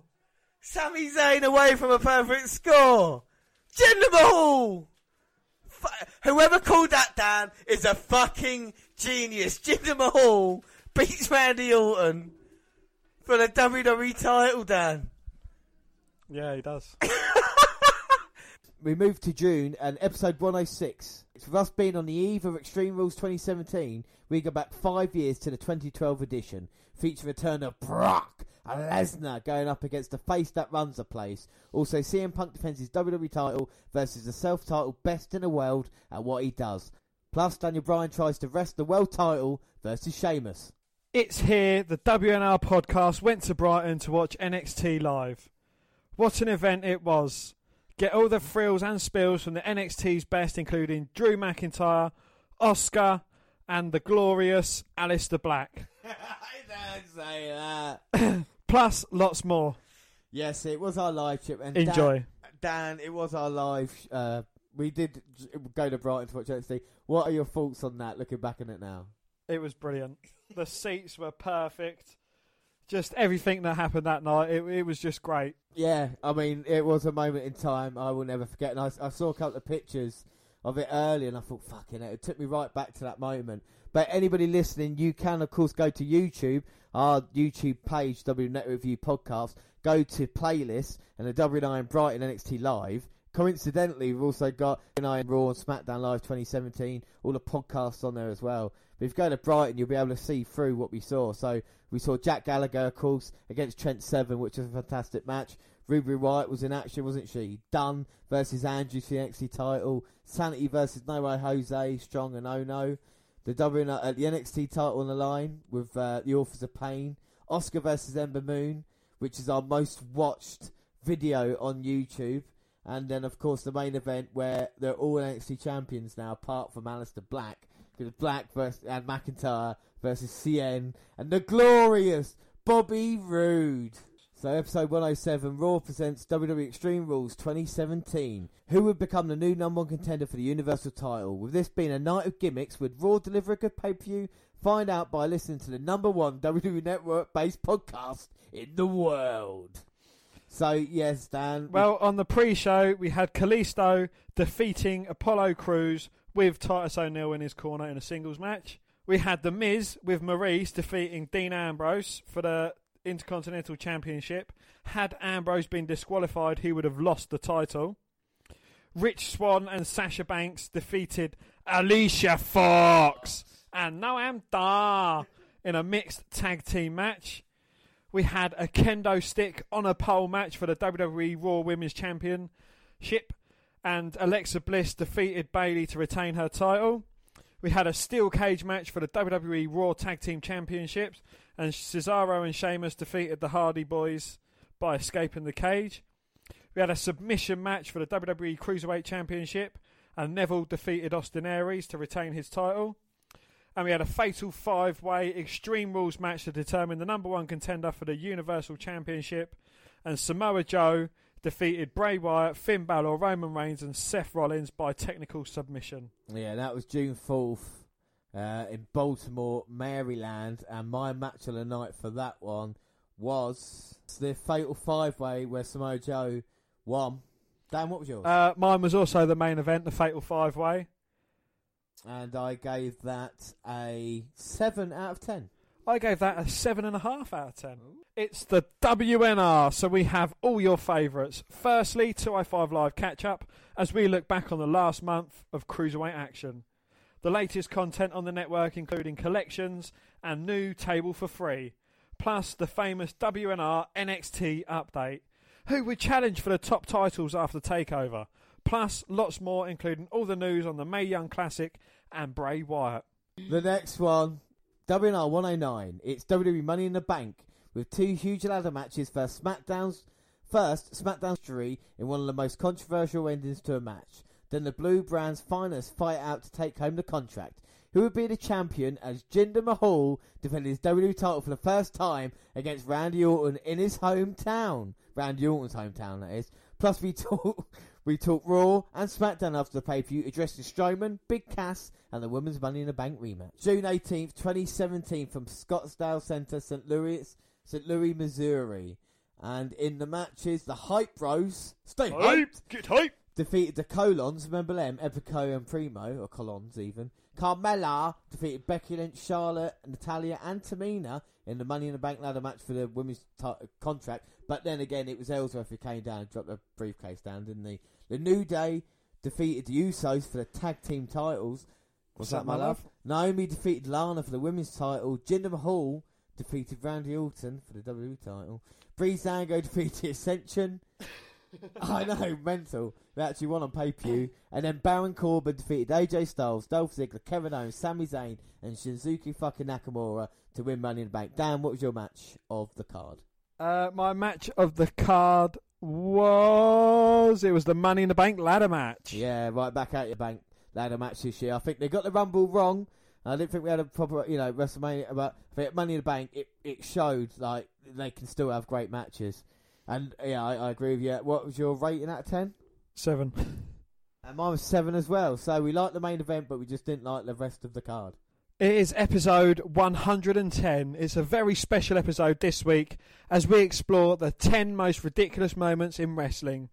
With so much to choose from, it was hard for the WNR to nail down the top 10. But rest assured, this is the funniest podcast we have done, featuring celebrities such as K-Fed and matches like the Concrete Crypt and Kennel from Hell. It's one to be remembered forever. Yeah, I love doing the WNR Top 10 Ridiculous, and we will be doing another Top 10 Most Ridiculous. Is that Judy Bagwell on a pole match? Exactly, Judy Bagwell on a pole match. Who can forget that when we did that? This is this year, and of course we'll be revisiting that at some point. I won't say next year, but I will definitely say we will be coming back. Look, we did spoiler alert, we did Controversial Characters Part 2, so we will do a Ridiculous as well. So moving on, and the WNR 111, it's the monthly W Network update, looking at latest collections and programming, including Piper's Pit and Talking Smack, with our 205 Live catch-up. With the Titus-led Tozawa looking to get a shot at the King of the Cruiserweights, and we look at the latest news, Cena, Benoit, New Year's Champion, and Aries being released. Then, what started it all, NXT update with 2 huge title matches. Firstly, Asuka defends versus Nikki Cross in the first ever last women's standing match, and then a glorious one puts the golden line against Roderick Strong. And Dan, what a fucking match that last women's standing match was between Asuka and Nikki Cross. Oh, it was fucking amazing. I will never forget that superplex off the top of the ladder all the way down into the announce table. It looked absolutely killer. Episode 112, and that was the WWE Great Balls of Fire. In this action-packed episode, not only do we give you the full GBOF pay-per-view featuring an ambulance match and Lesnar versus Joe, but also the week in WWE. Yes, for the first time ever, the WNR brings you the Raw and Smackdown Live results, plus 205 Live and NXT featuring an I Quit match for the NXT tag titles on the line. Featuring an I Quit match and the NXT tag titles on the line. It's quite incredible. That's the first time. Enjoy. It's quite incredible that that's the first time we did Raw and Smackdown results was on that podcast. You consider that's your thing now. But anyway, so yes, July 9th, 2017, this year, from the American Airlines Center in Dallas, Texas. Well, we had Neville defending his title against Akira Tozawa in a singles match for the Cruiserweight Championship in the pre-show. We had Seth Rollins getting beaten by Bray Wyatt in a singles match. Oh, you can do this next one. No, you do it. We had Big Cass defeating Enzo Amore in a singles match. Sheamus and Cesaro defeating the Hardy Boys to retain their Tag Team Championship match in a 30-minute Iron Man match for the Tag Team Championships. Sasha Banks defeating Alexa Bliss by count-out, meaning Alexa Bliss retains her Raw Women's Championship. We had The Miz with The Miz, Taraj and Maurice defeating Dean Ambrose in a singles match for the WWE Intercontinental Championship match. We had Braun Strowman defeating Roman Reigns in an ambulance match. We had Heath Slater defeating Kurt Hawkins in a singles match. And we had Brock Lesnar with Paul Heyman defeating Samoa Joe in a singles match for the Universal Championship. Yeah, and my match of the night was the Hardy Boys, who lost to Cesaro and Sheamus in that one. Yes, mine was also the Hardy Boys match. Yeah, and I gave that 7.5 out of 10. I gave that a 7 out of 10. Well, it's episode 113 and the WNR presents the Orton Anthology Part 1. In this part we start with Randy's debut. From there we see his evolution involvement and evolving into the Legend Killer and finally becoming the WWE Championship. And there's just so many pictures of Randy Orton, I'm getting tongue-tied. Finally becoming the WWE Champion. And in part 2, we have the top 5 RKOs of all time. So give us part 2 as well, Dan, because that was only released a couple of days later. Well, it is episode 113 and it's the Orton Anthology part 2, featuring 2 matches from 2013, arguably Orton's best year, and then what everybody has been waiting for, the WNR's top 5 RKOs of all time. So moving on, after Dan's orgy of Orton, the Orton Anthology, it's episode 114, W Battleground 2017, and what a pay-per-view. Featuring the Punjabi prison. No. Can't even say it with a straight face.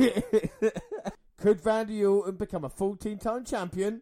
With the US title match ending in controversy, Easy for you to say. we discuss if it was actually planned or complete botch, and with the prediction league in full swing, which way would it sway today? Plus Raw and Smackdown reviewed, and we crown a new number one contender for the NXT Championship. Speaking of Battleground, July 23rd, 2017, from Wells Fargo Center in Philadelphia, Pennsylvania. On the pre-show, we had Aiden English defeating Ty Dillinger. That wasn't a good night. New Day defeated the Usos. Tag team titles on the line. Shinsuke Nakamura defeated Baron Corbin, but just by disqualification. Natalya defeated Becky Lynch, Charlotte Flair, Lana and Tamina to be the number one contender for the women's title at SummerSlam. Kevin Owens defeated AJ Styles for the US title. John Cena defeated Rusev in a flag match. Sami Zayn defeated Mike Kanellis, remember him? And Jinder Mahal defeated Randy Orton in what was probably the worst 27 minutes of my life, the Punjabi prison match for the WWE title. Dan, what was your match of the night? My match of the night was the New Day versus the Usos. Exactly same as mine, Dan. What's your rating out of 10 for that? This was actually my review of the year, and I scored it a lowly 6 out of 10. And mine was 7 out of 10, so I was feeling generous. Well, it's episode 115, and we return to the Monday Night Wars. In 1997, WWE were in a bitter war with WCW, with each challenging each other to go bigger and better. What followed, many people believe, is the greatest time for a wrestling fan, the Attitude Era. We follow both companies' journey through 97, including focusing on DDP and Macho Man feud. Sting, whilst on Raw, Undertaker's past comes back to hurt him. Austin has strange bedfellows, and we deal with the rise of The Rock and the 3 faces of Foley. In what is the advent of Attitude, can you believe it's been 20 years? So the WNR 116 and the W Network Review for August. It's what we do better than anyone. It's a W Network Review for August. I've just said that. Live catch-up, 205 live catch-up, Rich Swann and TJP's friendly rivalry heats up. We see another side to the Gentleman Jack, and Tozawa makes a claim to get on the Neville level. All the latest network collections and shows, including Table for Free, Bring It to the Table, and Hidden Gems. Then NXT update, and it's been a great month. Ember Moon and Asuka escalate into a full-blown confrontation. Bobby Roode's defense of his NXT title throws up new challenges, and at last the Authors of Pain look mere mortals when Sanity's plans take shape. Plus lots more. It's the start of a huge weekend, episode 117. 25 years since SummerSlam 1992. In this historic event, the Macho Man would defend his WWE title against the Ultimate Warrior. With it being the only WWE pay-per-view held in England, in the main event, Bret Hart defends his IC title against Britain's own Bulldog. Plus all the madcap goings-on in WWF in 1992. Then, Saturday night at midnight, the WNR Live for NXT TakeOver kickoff. Sunday at 10 p.m, the WNR Live WWE SummerSlam kickoff. Enjoy. Yeah, and talking about that, I mean, SummerSlam 92 is one of my favourite events of all time. I know, Dan, you were beside yourself because you realised that Natalya was a crack baby. But it's one of these events. I mean, it was SummerSlam 92 was fantastic, wasn't it? You really enjoyed it. I really enjoyed it. It's great, wasn't it? Oh, it was a brilliant match, yeah. Considering the Bulldog was on a crack come down for the match, he still wrestled probably arguably one of the best matches of his career. But the setting of it, what it looked like, the Legion of Doom coming down on the motorbikes, and all these great people like Virgil and Crush that we saw. But we did talk about Virgil and Crush. That's the only thing I can think of. Anyway, We move on to our live weekend of We had SummerSlam. Undertaker versus Kamala. Undertaker, Kamala. Anyway, the WNR 118 NXT TakeOver Brooklyn 3 Part 1. It's the kickoff. And what a huge NXT TakeOver it will be. We previewed all of tonight's action. Plus bringing you last week's episode of NXT, plus the latest on Ric Flair, and so much more. And then, of course, SummerSlam was live kickoff as well, where we previewed the card and gave you the latest news, plus we looked at the latest episode of 205 Live. Well, it's episode 119, part 2, WWE SummerSlam 2017. We had the live kickoff show. Now it's time for the main show of SummerSlam 2017. We left you just before the New Day defended the tag team titles against the Usos. We bring you the full card, including 6 title changes and the unforgettable main event featuring the Beast, Brock Lesnar, putting his Universal Championship on the line against Roman Reigns, Samoa Joe, and the monster among men, Braun Strowman. Plus, lots more. Well, The Miz and the Miztourage, Bo Dallas and Curtis Axel with Maurice, defeated the Hardy Boys, Matt and Jeff with Jason Jordan in a 6-man tag team match. Neville defeated Akira Tozawa in a singles match to recapture his Cruiserweight Championship. The Usos defeated the New Day to capture the tag team championships. That was all on the pre-show. We had John Cena defeating Baron Corbin in a singles match. We had Natalya defeating Naomi for the women's for the WWE Women's Championship. We had Big Cass defeating the Big Show while Enzo Amore was suspended above the ring in a shark's cage. We had Randy Orton defeating Rusev in a singles match. Sasha Banks defeated Alexa Bliss by submission to become the Raw Women's Champion. We had the Demon Finn Balor defeating Bray Wyatt. And we had Dean Ambrose and Seth Rollins teaming up as part of the Shield for the first time. We had AJ Styles defending his United States title against Kevin Owens with Shane McMahon as a special guest referee. We had Jinder Mahal with the Singh brothers defeating Shinsuke Nakamura to retain the WWE Championship. And we had Brock Lesnar defending his championship against Roman Reigns, Samoa Joe and Braun Strowman. We had too much. SummerSlam was too much. It was the one, all the titles started changing hands. We were like, what the fuck's going on here? Like, every title match was a new champion. And it was a great main event. It was my match of the pay-per-view, the Universal title match. I can remember Strowman picking up the chair, just throwing it at Lesnar. And he put Lesnar through 2 announce tables as well, and then put one on top of him. Yeah, brilliant. What was your match of the my match of the night was also the Universal Championship match. Yeah. I gave that an 8.5 out of 10 though. Yeah, so did I. We must have been in a really good mood at SummerSlam. It must have been a great live show. And we gave it 8.5 out of 10 for SummerSlam. So the WNR 118 Part 2. It's the most controversial podcast. NXT TakeOver Brooklyn 3. What an event it was. We brought you the live kickoff. Now we give you the main show. All the NXT gold on the line. Surprise for the store, and at the end of the show, it's not to be missed. Plus, we wrap up the week after with a couple of our favourite segments and the latest episode of NXT. Enjoy. Now, honestly, I'm going to play this clip in a second, but I thought this was the end of the podcast when we had this argument, and it all centres around one man, and that man is Adam Cole. No, you're not having it. Yes! No, you're not. Yes! No. Fuck you! You said in the crowd. Adam Cole camera shot. Not in the fucking crowd, James. He's on the fucking camera. Bollocks. No, bollocks. No. Bollocks. No, that's point. You. Fuck you. Fuck you. I'm not having it. If Roderick Strong comes out and help... No, he doesn't because he don't cost him. Fuck you. No. Adam Cole camera shot. He's on camera. It was over. The titles were. No, bollocks. Bollocks. I didn't say when. It goes on I your didn't say bonus when. league. No, It fuck doesn't off. go- No. That's bonus point. isn't it? Bollocks. No, that's fair. Bollocks. It goes on the bonus points, Bollocks. but doesn't go on No, this. You do get the bollocks. point. Bollocks. You get the point. Bollocks. But it doesn't go on this.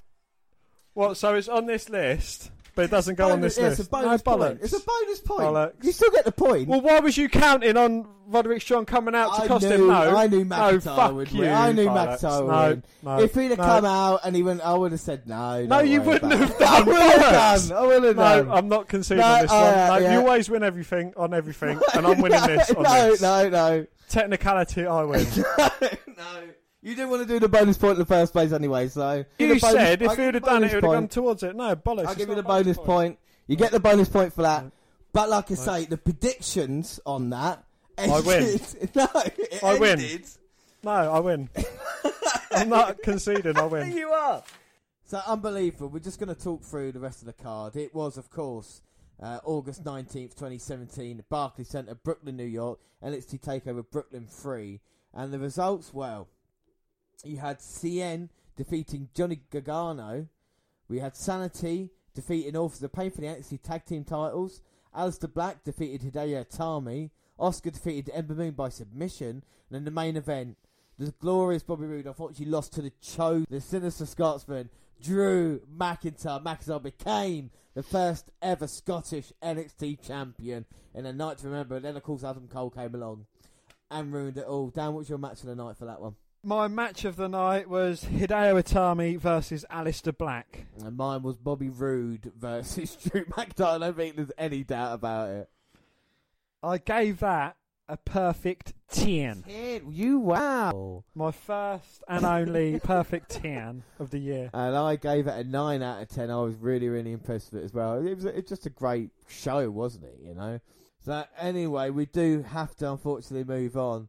And I say we move on. That was August, and we moved on to September. And it was start of the Mae Young Classic. Now, unbelievably, we released 5 podcasts in about a 2-week period, and we were so glad everybody decided to join and listen along. So the Mae Young Classic we brought to you is 32 women competing to be the first ever. Well, no, they don't really win anything. A massive fucking trophy, wasn't it? To who would win the Mae Young Classic? We had 32 women, and we each had, like the CWC the year before, we each had 3 picks, didn't we, Dan? So who were your 3 picks? Just fill me in. Candice LeRae, Vanessa Bourne, and Francesca Shagay. 3 of mine were Zia Lee, Tessa Blanchard, and Shania Baszler. Now, of course, there's 32 women, so we'll find out what happens. So let's have a look at the brackets, if you would, for the Mae Young Classic. And of course, the episode, well, we'll just go through the results. This is the opening matches. We'll go through match by match. And it was Jazzy Gabert losing to Abby Leif. My pick, Francesca Shagay, made Kaylee Ray submit. Zilly, my pick, lost to Mercedes Martinez. Nicole Savoy defeated Reina Gonzalez. Candice LeRae defeated Renee Michelle to advance to the next round as well. Another one of my picks. Yeah, Mia Yim defeated Sarah Logan. And then in the next match, my pick, Shania Baszler, beat Zedda. And the woman that took both of our hearts by storm, Kari Sane, defeated Tessa Blanchard. Yeah, my other pick, so she didn't get out the first round. Then Bianca Belair beat Sage Beckett. Dakota Kai defeated Kavita Devi. Rhea Ripley beat Miranda Salinas. My pick, Vanessa Bourne, lost to Serena Deeb. One of our favourites of the tournament, Piper Niven beat Santana Garrett. Lacey Evans defeated Tanyara Conti. Be careful how you say that name. And then Tony Storm beat Aisha Raymond. So then we moved on to the round of 16. And Abby Leif beat Rachel Evers to get through to the next round. Mercedes Martinez defeated my pick, Francesca Shagay. Your pick was in action next. Candice LeRae defeated Nicole Savoy to advance to the next round. Yeah, Shania Baszler beat Mia Yim to get through to the next round. Kari Sane defeated Bianca Belair to get to the next round. Dakota Kai beat Rhea Ripley. Again, the woman that stole our heart, Piper Niven, defeated Serena Deeb to advance. She stole your heart and stole the cakes. Isn't that lovely? And Lacey Evans lost to Tony Storm. So then we had the quarter-final matchups. Mercedes Martinez defeated Abby Leif. My pick, Shania Baszler, beat your pick, Dan. Candice LeRae to earn me even more bonus points and go through to the semi-finals. Kari Sane defeated Dakota Kai. And Tony Storm upset the odds by beating Piper Niven. And in the semi-final... Oh, this is when it got dirty, didn't it? My pick, Shania Baszler, made Mercedes Martinez tap out to get... And Kari Sane defeated Tony Storm to advance herself to the final. So would my pick win it? Would Shania Baszler go on to be the champion? No, she lost to, of course, Kari Sane. And the rest, as they say, is history. But good for me on bonus points. But, unfortunately, a bit disappointing in the end. But talk about the match. I mean, we talk about the Mae Young Classic now. I mean, Kairi Sane's matches in here were a thing of beauty. Were awesome, yeah. I mean, her match against Dakota Kai was really, really exciting. In fact, I think my against Bianca Belair was probably my favourite match of hers that she had. Because I think Bianca Belair did a couple of moves that I just wasn't expecting in that one, you know. And, of course, let's not forget Basdor. She brought a different kind of style to it. But Toni Storm, another one of these that really impressed. And she had a couple of great matches. And it was good to see Serena Deeb and everything like that. So that was Mae Young Classic. No, it was good. I want to see more things like that. It's the start of the Mae Young Classic. On part 1 of the episode, you had the first 8 matches of the first round. Plus, Diana James had 3 picks. And then we had an in-depth look at each competitor and see if it's worth the hype. And then on Wednesday the 6th, WNR 120 Part 2, the 8 remaining matches of the first round. And then WNR 121, Mae Young Classic second round. And we brought you second round of them matches. And then, of course, 121. 121 Part 2 was the quarterfinals of the Mae Young Classic. And then podcast section, we brought you semis and the finals and got that all done and dusted. And that was the Mae Young Classic basically for September. But we had one more thing in September, Dan. We did indeed, yes, and that was the WNR 122. Episode 122 of the WNR revisit the Monday Night Wars. In 1997, WCW were winning the war with Hogan and the NWO running wild. It seemed there was only a few fighting the good fight. Sting was one of those men, and he wouldn't stay in the rafters watching NWO dominate. Over in WWF, they were still losing, but Raw was being held in MSG for the first time, and Stone Cold had a message for Mr. McMahon. The date was September the 22nd, 1997, and we watched both Nitro and Raw, which also includes Goldberg's debut and the 3 Faces of Foley. Plus, we watched the 4 Horsemen parody and asked if it was cutting or over the edge. So WNR 123, the W Network Review for September 2017, and it's the monthly W Network Review featuring the latest news and highlights from 205 Live. NXT had a lot to live up to after TakeOver. How would Drew respond to the attack by Adam Cole and friends? We lost a legend with Bobby Heenan passing away, but we bring you the fitting tribute, plus the latest W Network content and lots more. Up next is episode 124. It's WWE No Mercy! 2 WrestleMania level matches. Who is the top dog in WWE? We would find out when Roman Reigns fights John Cena. The Beast Brock Lesnar faces the monster among men, Braun Strowman. Plus a classic tag match featuring The Bar versus Ambrose and Rollins, and the Fatal 5-Way for the women's title. Well, on the pre-show we had the guitar-playing douche defeating Apollo Crews with Titus O'Neil in a singles match. We had The Miz and The Miztourage defeating Jason Jordan for the WWE Intercontinental Championship. We had Finn Balor defeating Bray Wyatt in a singles match.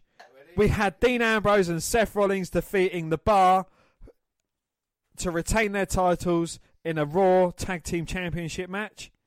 We had Alexa Bliss defending her title against Sasha Banks, Bayley, Nia Jax and Emma.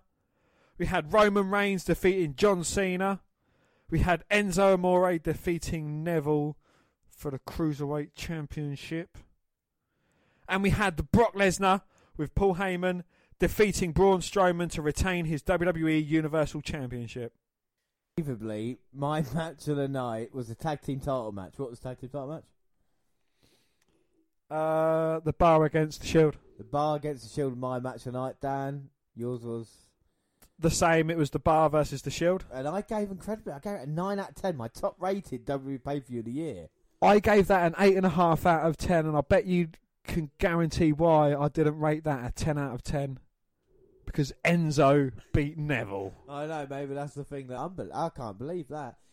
But we move on. The next podcast is WNR 125, the top 25 women in wrestling. And we proudly presented this to you, featuring Sable, Sherry Martel and Stratus. We compiled the top 25, who would make the cut and who would be number 1. Plus plus an exclusive watch list featuring Moolah versus Victor, Trish versus Lita, and Bayley versus Banks. And I'm not going to go through the list because go back and listen to it. It's one of my favourite ones we ever done, celebrating women's wrestling on the WNR podcast, giving you top 25. And like I say, the watch list as well, basically a run through of the history of women's wrestling. And also, we didn't objectify women as sexual objects. We treated them as women.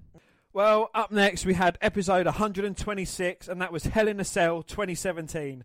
2 huge cell matches. The first, the Usos end their feud against the New Day.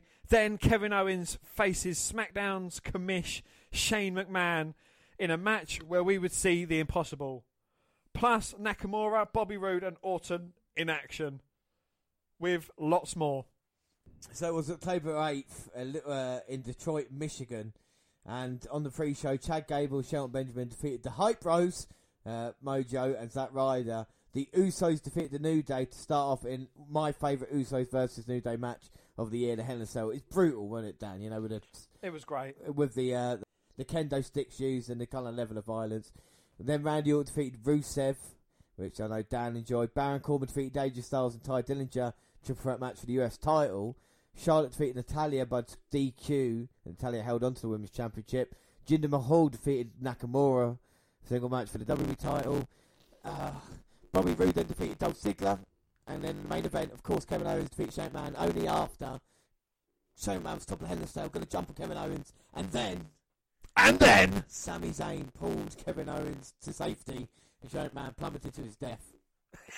Well, no, he bounced this time, which was even worse than the WrestleMania one. What was your match of the night for that one? My match of the night was the New Day. Those in Hell in a Cell. Yeah, mine was also New Day versus the Usos. I gave that a 7.5 out of 10. I wasn't that pleased with that. No, neither was I. 7.5 out of 10 for me as well. And then the WNR 127 W Network review for October, featuring all the latest programmes and collections, including Oscar and more classic content. We look at the last 4 weeks of Turn 5 Live, then delve into the big news of the month with Neville walking out, Nia Jax taking time off, and a feud between the WWE Club, plus the changes to TLC with Bray Wyatt and Roman Reigns both out. Then we have NXT Update. The Undisputed Era have been wreaking havoc. Can Sanity stop the band of merry men? Plus McIntyre puts his NXT title on the line. Who will challenge for the NXT Women's title? Up next, we had episode 128, and or cards subject to change, featuring 2 big changes to the show. Instead of Bray versus Balor 25, we have, for the first time ever, AJ Styles versus the Demon Finn Balor. Also, Roman Reigns is ill, so who could replace him? Kurt Angle. Yes, the man who hadn't been cleared to wrestle until tonight. And Oscar debuts, and the Cruiserweights and Women's title on the line. We look at Raw and Smack latest news, plus lots more. And I'll run through the card quickly. We had Sasha Banks defeating Alicia Fox by submission on the pre-show. We had Oscar defeated Emma by submission. Cedric Alexander and Rich Swann defeated Jack Gallagher and Brian Kendrick in a Cruiserweight tag team match. We had Alexa Bliss defeating Mickie James in a singles match for the Raw Women's Championship. We had N defeating Kalisto to regain his Cruiserweight Championship back. We had Finn Balor, the Demon, defeating AJ Styles in a singles dream match. We had Jason Jordan defeating the guitar-playing douche. We had Kurt Angle, Dean Ambrose and Seth Rollins defeating The Miz, Braun Strowman, Kane, Cesaro and Sheamus in a 5-on-3 handicap tables, ladders and chairs match where all hell broke loose. I lied to you earlier when I said Payback was my worst pay for the year. I actually did have a 6, and this was my 6. I absolutely hated TLC, apart from my match tonight, which is Balor versus AJ. And I don't think it's much fun. What was your match of the night? My match of the night was Balor versus AJ Styles, and I gave that a lowly 6.5. Yeah, I absolutely hated TLC and from that. So we do move on. It's a Halloween special, and this year we thought we'd get into our time machine and travel back to 1997, the year WCW were dominating the Monday Night War, and what better place to stop than Halloween Havoc 97, featuring one of the greatest matches of all time in Rey Mysterio versus Eddie Guerrero. And Dan, just tell the people, how good is that match? A brilliant match, yeah. Most definitely. Yeah, it is that. You just watch, the pay-per-view's not great, but just watch it for that. Plus DDP and Randy Savage finish off their year-long feud, Hogan, Flair and many more, plus a couple of Halloween treats. One of the most highly anticipated podcasts of all time. Well, it is episode 129. There have only been 113 episodes since, but it's finally Controversial Characters Part 2, featuring all your favourites, Dino Bravo, Bruiser Brady, Macho Man, Moolah, and the fake Ultimate Warrior, Renegade. Plus, lots more shady characters and the plane ride from hell, and Sid versus Arn in Scissor Wars. Yeah, listen to that and just see what it is crazy. I mean, I'm going to one of your stories, the missing Orton. I'm not going to go into details. Anybody wants to listen to that? But Uncle Orton, and there is a couple of stories there. But someone, we got a few tweets. They said, "Yeah, I love listening to your podcast. I listen to it. It's so dark, wasn't it? It's like everything. We went down like a dark road there. We did go to an extremely dark road. We ended up talking about a lot of stuff, and I mean, go back and listen to it, but probably don't listen to it to children in the room. And then we move on, and episode 130, it is the most controversial moment of all time, the Montreal Screwjob. We watched the whole of Survivor Series card with 4-on-4 matches, and Owen Hart versus Stone Cold. Then it's Bret Hart versus HBK for the WWE Championship.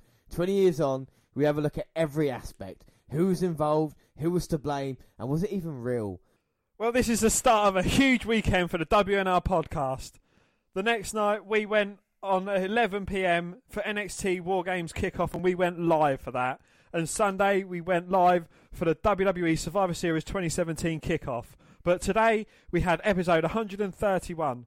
We look at everything new on the network, from collections and latest shows to all the classic content. 205 Live this month featured a Halloween special and the UK Division Invade.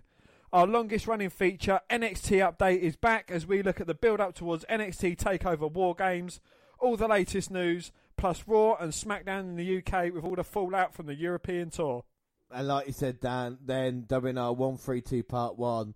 We had so much fun then. We had NXT news, we had games, we had that week's episode of NXT. We ran down the card, and it was so in depth. And we did the same thing, of course, for 133 Part 1, the Survivor Series kickoff, where we even played Guess That Tune, didn't we, Dan? Remember? And we had Elephant or F1. Go back and listen to that. That's, I can't believe what we've created. We've created a monster with all these things that we do. But then, yes, WNR 133 Part 2, it was WWE Survivor Series 2017. Well, WWE Survivor Series 2017 for 133 Part 2. We had the pre-show, now it's the main show, as Raw versus SmackDown, champion versus champion matches, with Brock Lesnar versus AJ Styles, the main event. Then there's two huge elimination matches. First, Team Raw with Oscar takes on Team SmackDown with Lynch, the captain. In the main event, Joe, Balor, Triple H, Strowman and Angle versus Shane O'Mac, Nakamura, Rude, Orton and John Cena. How could this possibly be a bad match? Find out, plus lots more. Enjoy. Yeah. Right, so the results of that, of course, Survivor Series was held November 19th, 2017. Elias defeated Matt Hardy on the pre-show. Enzo Amore defeated Kalisto for the Cruiserweight title, or to retain the Cruiserweight title, and Kevin Owens and Sami Zayn defeated Breezango. Then onto the main card, The Shield beat The New Day, and I thought was a quality match. We had the 5-on-5 Survivor Series women's match, like you said, Dan. Alicia Fox, Sasha Banks, Bayley, Oscar, Nia Jax, defeating Team SmackDown, Lynch, Naomi, Carmella. Then Baron Corbin defeated The Miz. The Usos defeated Sheamus and Cesaro. Charlotte Flair defeated Alexa Bliss. Brock Lesnar defeated AJ Styles. And of course, these are all Raw versus SmackDown matches. Then we talked about the main event. This was the perfect score for you, Dan, on the predictions. I think your first pay-per-view perfect score, and it must be a long, long time, if ever. And that was Survivor Series. What was your match of the night for Survivor Series? My match of the night was the Oscar match.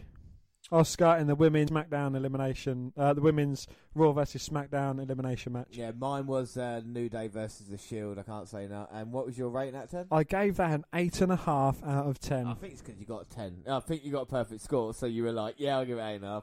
I actually gave that an 8. I quite enjoyed the Survivor Series. Before we move on, we talk about the big four events. What big four? At the big four events, what delivered the most? Was it Rumble, Mania, SummerSlam, or Survivor Series for you? The Rumble, SummerSlam, and Survivor Series all got 8.5 out of 10 for me. It was only WrestleMania that got a 7 out of 10, which was a letdown. So I'll say, I don't know, I probably enjoyed the Rumble most.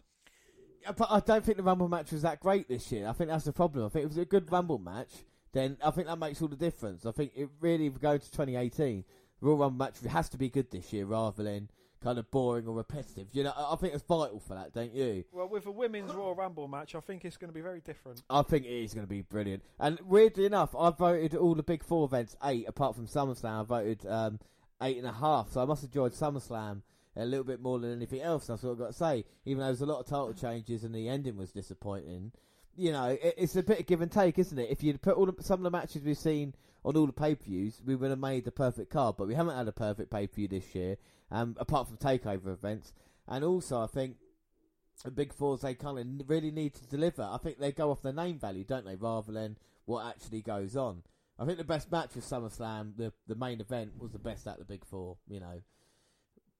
Anyway, we do have, after that, we're talking about NXT takeovers.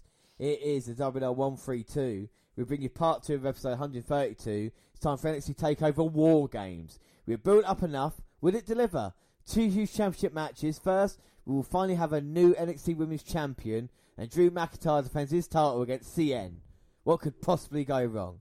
Then, in the main event for the first time in 20 years, it's War Games. The Undisputed Era face Sanity, and the Authors of Strong Pain. As well as that, we watch the latest episode of NXT and have news. Plus, Raw and SmackDown fallout from Survivor Series. Lars Sullivan defeated in a singles match. Alistair Black, my guy, defeated Velveteen Dream in a singles match. Ember Moon defeated Kairi Sane, Nikki Cross and Peyton Royce to finally regain the vacant NXT Women's Championship. And in the shock of the night, we had Andrade Cien Almas defeating the Chosen One, the former NXT champion, in a great match. And the main event for that match, and the main event for the card of the night, was the War Games match, and that was the Undisputed Era, Adam Cole, Bobby Fish, and Kyle O'Reilly defeating the Authors of Strong Pain and Sanity, Alexander Wolf, Eric Young, and Killian Dane. Well, my match tonight was the War Games match. I thought it was brutal. That was one of our favourite moments of the year, as well as superplex off the top. And just the sheer brutality, Alexander Wolf busting his head open. Dan, what was your match for the night for that one? My match of the night was Alistair Black versus Velveteen. He worked that match in which Velveteen Dream finally got the respect of Alistair Black and got him to say his name. I think that's probably one of my favourite stories told in a wrestling ring this year. The kind of what they got across. It was near on perfect. Shame Velveteen Dream's been injured now, but I really like that. But I was in a bit of a huff, so it's 7.5 out of 10 for me. My worst ranked takeover of the year. I gave that an 8 out of 10. So we did big fours. We'll do takeover events. We had 5 takeovers this year. If I go through, San Antonio got 9 out of 10 for me. That got an 8 out of 10. Orlando got 9 out of 10 for me. I got 9 out of 10. Chicago 8.5 out of 10. That got 8.5 out of 10. Brooklyn 3 got 9 out of 10. That got a 10 out of 10 for me. And takeover Houston 7.5. 8 out of 10. So my worst one's Houston, and my best one is my pay-per-view of the year, which was NXT San and NXT Takeover Brooklyn the third. Yeah, the other two got 8.5. And 9 and 10. Yeah, so they don't go below 8 though. I mean, that's pretty good level for. Well, seeing as though I had a 6, you had a 6. But we do move on. We're still not finished. We move on to December, and it's the WWE versus WCW. We finish off the year in grand fashion as we watch Starrcade 97 with the biggest match in WCW history, Sting versus Hogan. Over in the WF, Stone Cold was running rampant, and he had The Rock and his buddies, The Nation, in his sights. On Nitro, Bret Hart and Rick Rude made a shocking WCW. Episode 135, WWE Network Review for December. On this show, we had all the latest news, including Rich Swann and the Mixed Tag Challenge, and onto the Cruiserweight division. And Enzo has been ruling the division with an iron fist. Who would be able to stand up against the Zoe Train? NXT update features matches to crown a new number contender for CN's NXT title with Aleister Black versus Adam Cole. It's the undefeated versus the undisputed. And then it is the WNR Clash of Champions 2017. It's the last pay-per-view of the year. SmackDown present Clash of Champions. Every championship is on the line, including the WWE title, in the match between AJ Styles and Jinder Mahal. Also, the dream team of Randy Orton and Shinsuke fucking Nakamura collide with Kevin Owens and Sami Zayn, with Shane McMahon and Daniel Bryan as special referees. And just in case it couldn't get any worse, if they lose, they are fired from the WWE. And elsewhere on the card, which is held December 17th in Boston, Massachusetts, you had Mojo Rawley, of course, defeating Zack Ryder on the pre-show. Dolph Ziggler defeating Baron Corbin and Bobby Roode for the US title. The Usos winning the Fatal 4-Way match for New Day. Benjamin Gable and, of course, Rusev in English. Charlotte beating Natalya by submission for the women's title. Bludgeon Brothers destroying Breezango. And the two mentioned, and, of course, AJ Styles in the main event beating Jinder Mahal. Well, my match of the night was the US Championship triple threat match, Bobby Roode, Dolph Ziggler and Baron Corbin, and I gave it a 7 3/4. Yes. 7 just didn't like to be difficult, but it was a fantastic match. It was my match of the night as well. Of course, the end of days into the zigzag was fantastic. I gave that an 8.5 out of 10 to end the year. So that was the last pay-per-view of the year. But who can forget, Dan, what we did last week?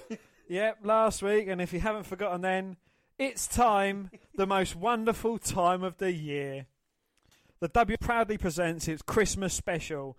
We bring you the 3rd annual WNR Awards. We have 20 categories to bring you, including match, wrestler, pay-per-view and woman of the year. With 7 new awards like the Johnny Gargano Award for most punishment taken in a match. Plus, we have presents and extra Christmas cheer. So Merry Christmas and a Happy New Year. All right, so, I mean, Dan, what have you thought of this year in wrestling and this year on the WNR podcast? I think this year we've appreciated the wrestling a lot more than we have done in previous years on the podcast.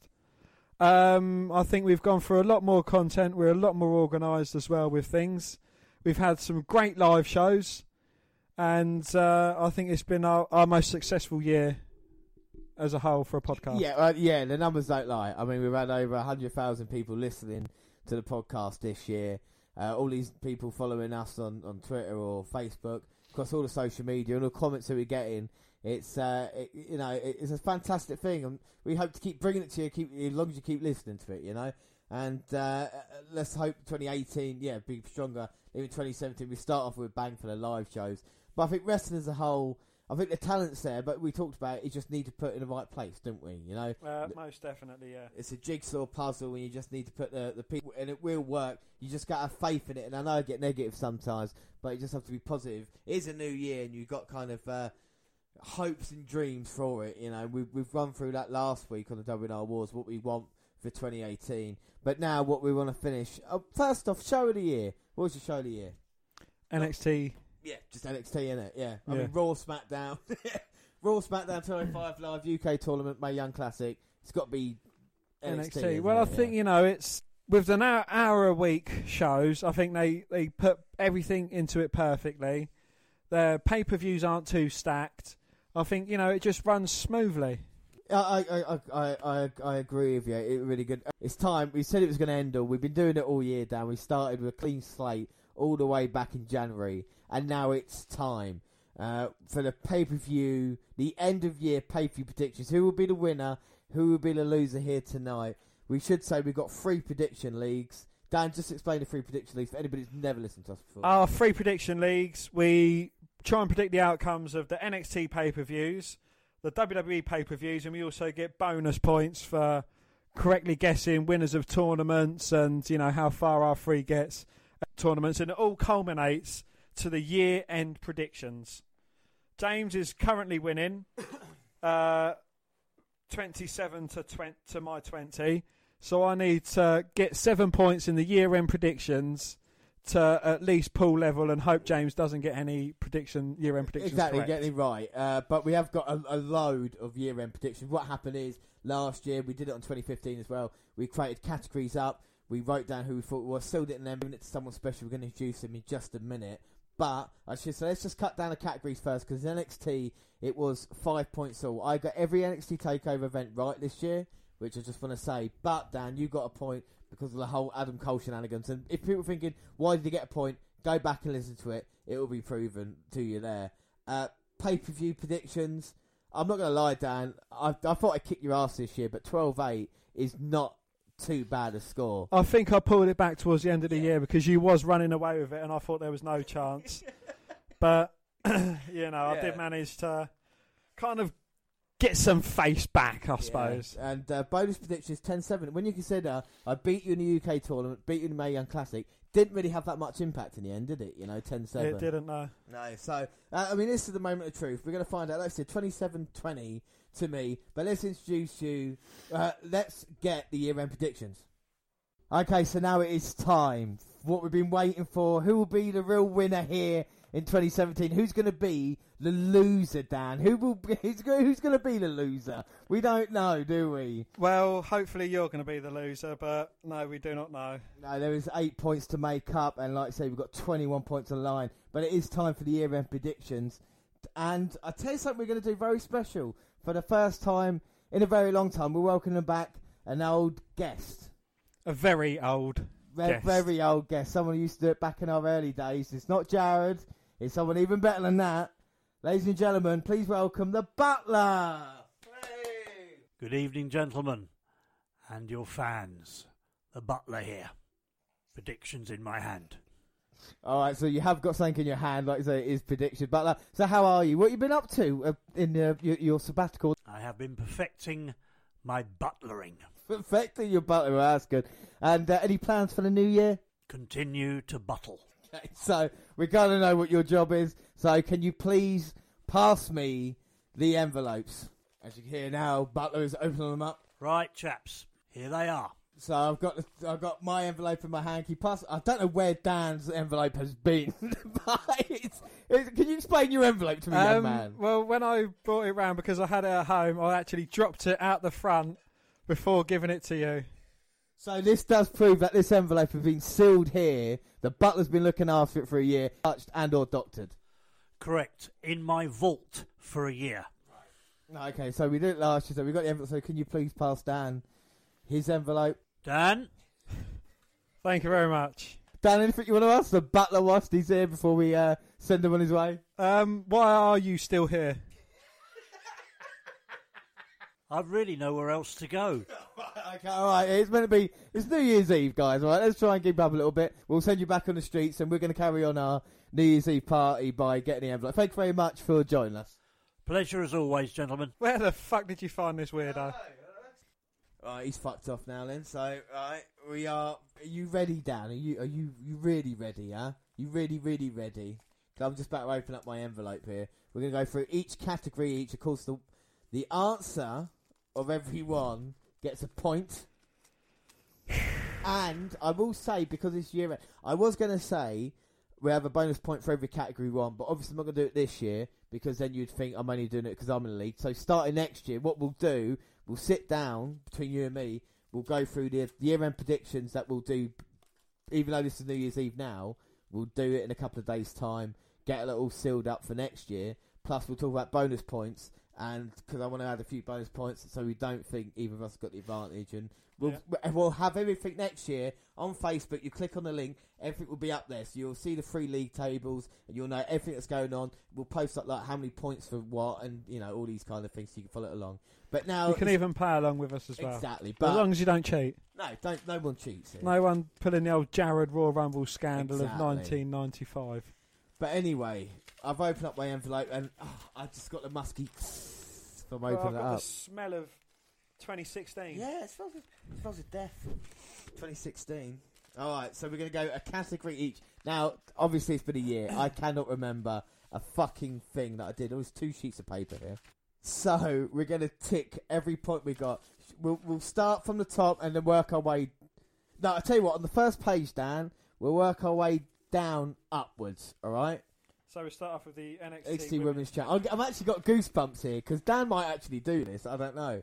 NXT Women's Champion for the year 2016 into 2017. I thought it would be Billy Kay. I thought it would be Ember Moon. Ember Moon. So I'm going to tick that in. Oh my God. Next is the NXT Tag Team Champions. Who have you gone for? Now, I'm pissed off at this one. I've gone for Sanity. Sanity. Who've only just lost the titles to the Undisputed Era. Yes. Even though we haven't had it on the podcast yet, it has happened by the end of the year. So we cannot include. That's a shame. I went TM61. Wow. Well, that didn't work. Oh no. Right, NXT champion. I said Hideo Itami. Oh. Yeah. I went for Eric Young. Oh. So neither of us would have called the 311 boy. SmackDown Women's Champion. Dan. Oscar. You got an Oscar. I've gone Oscar. SmackDown Women's Champion. SmackDown Women's Champion. Yeah, I've got an Oscar as well, so that's not right. Raw Women's Champion. Well, you went for NXT. I went for Raw, Ember Moon. I went for Bayley. Oh, fucking hell. 27-21, so there's not been a change yet. Right, Tag Team Champions. I went for American Alpha. And us. I went for the Revival American Alpha. Both teams of mine have split up. Yeah, but do we get half a point because Jason Jordan's the Tag Team Champion? Nah. No, not American right. Cruiserweight Champion. Enzo. I've got Neville. Neville. Oh, it could have been. I went for Noam Dar. Now I'm da. Not bad shout. Terrible shout. Now this is where it gets funny. US Champion. Go on in. TN. Ty Dillinger. Ty Dillinger. I went Big Cass. I should say, hang on, 1, 2, 3, 4, 5, 6, 7, 8 things we've done. I haven't got a point yet. You've got one. All right, IC Champion, Dan. Glorious Bobby Roode. Ooh, I've gone Samoa Joe. Both wrong there. Universal Champion, I went Braun Strowman. Finn Balor. Finn Balor. WWE Champion. AJ Styles. Well done, son. 27-22 now, 5 points behind. There's still, you can still do it. Are we going down this? Right, yeah, we'll go down this. So, Royal Rumble winner. Finn Balor. I went Braun Strowman. Fucking hell, you was backing Strowman. Oh, no, wasn't it you? really was, wasn't I? WrestleMania main event, I went for Undertaker versus John Cena. Well, I went for Triple H versus Seth and Brock versus Goldberg. It was the main event though, was it? No, it was Roman versus Taker, yeah. So, Undertaker's WrestleMania opponent. AJ Styles or John Cena. Yeah, I went Cena, we're wrong there. Right, Money in the Bank. Corbin. I went Corbin as well. So, 28-23. Surprise return. Kurt Angle. Kurt Angle as well. It's 29-24. I'm staying in this just. All right, surprise wrestler leaving. I went for The Big Show, but if not good enough, Sheamus. No, not good. I went Cesaro. So it's 29-24. We've got 3 bonus predictions. Cunt.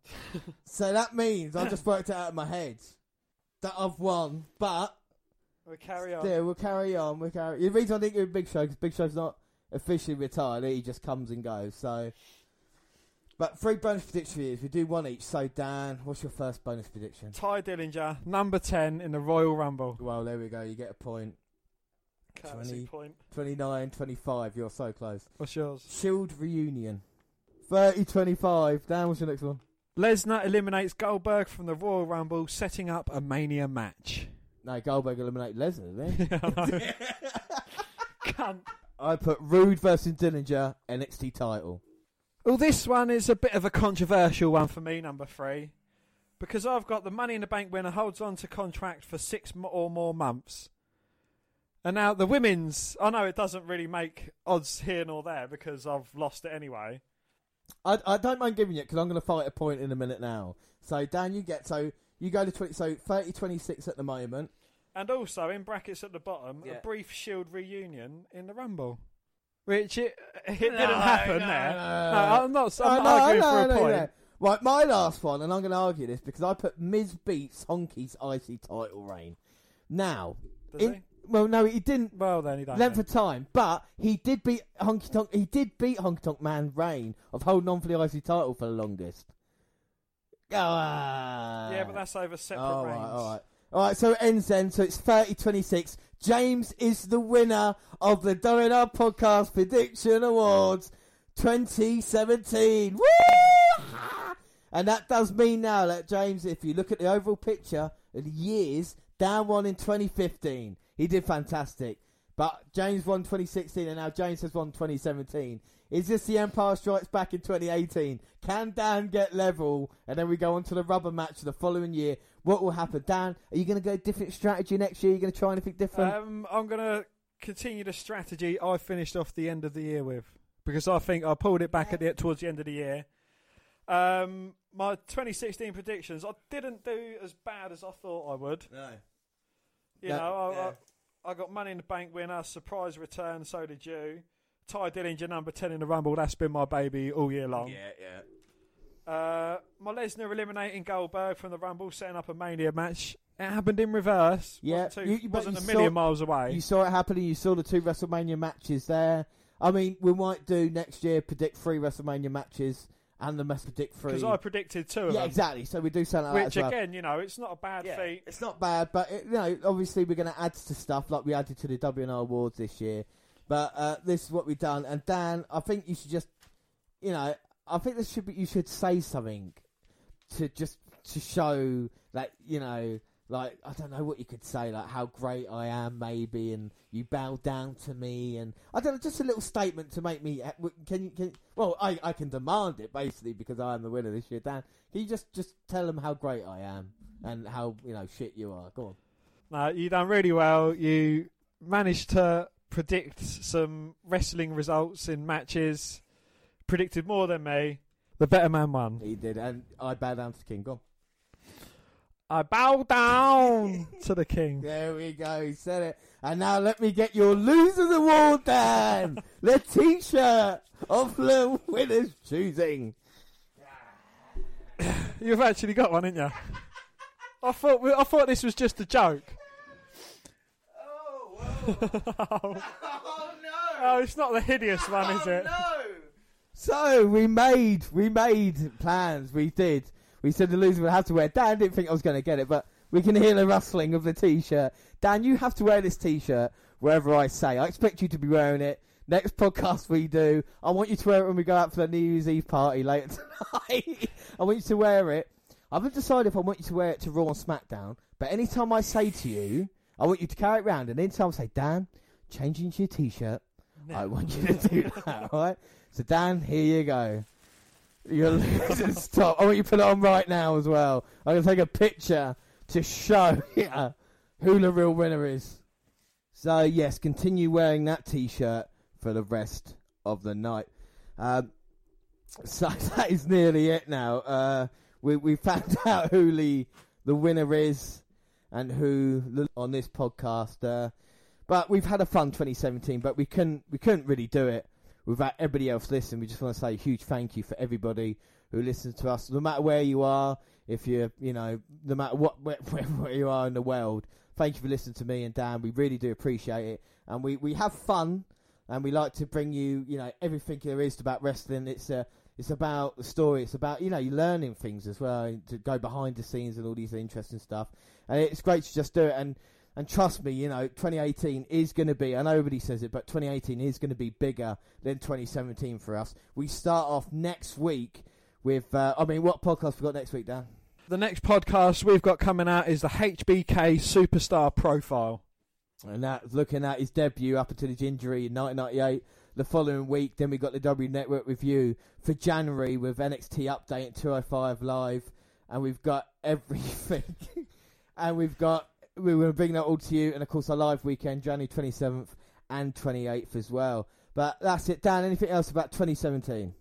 Hopefully I win so I don't have to wear that stupid Certified G T-shirt, which I absolutely disgust. You couldn't have got a more ugly T-shirt for me to wear.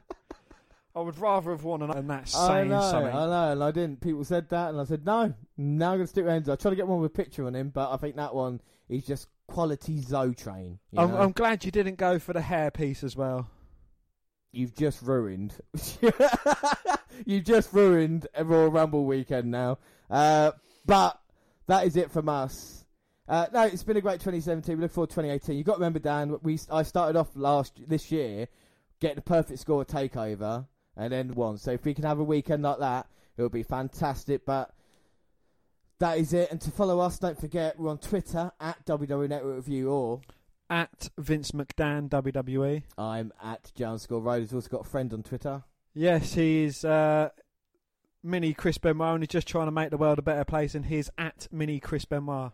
Across all the Google platforms, WWE Net Review on Google+, send us an email to WNPodcast@gmail.com. We're also on Facebook. Yes, Facebook, you can come and find our page and give us a like with the WWE Network Review, or you can come and find me and add me as a friend. I am Vince McDan.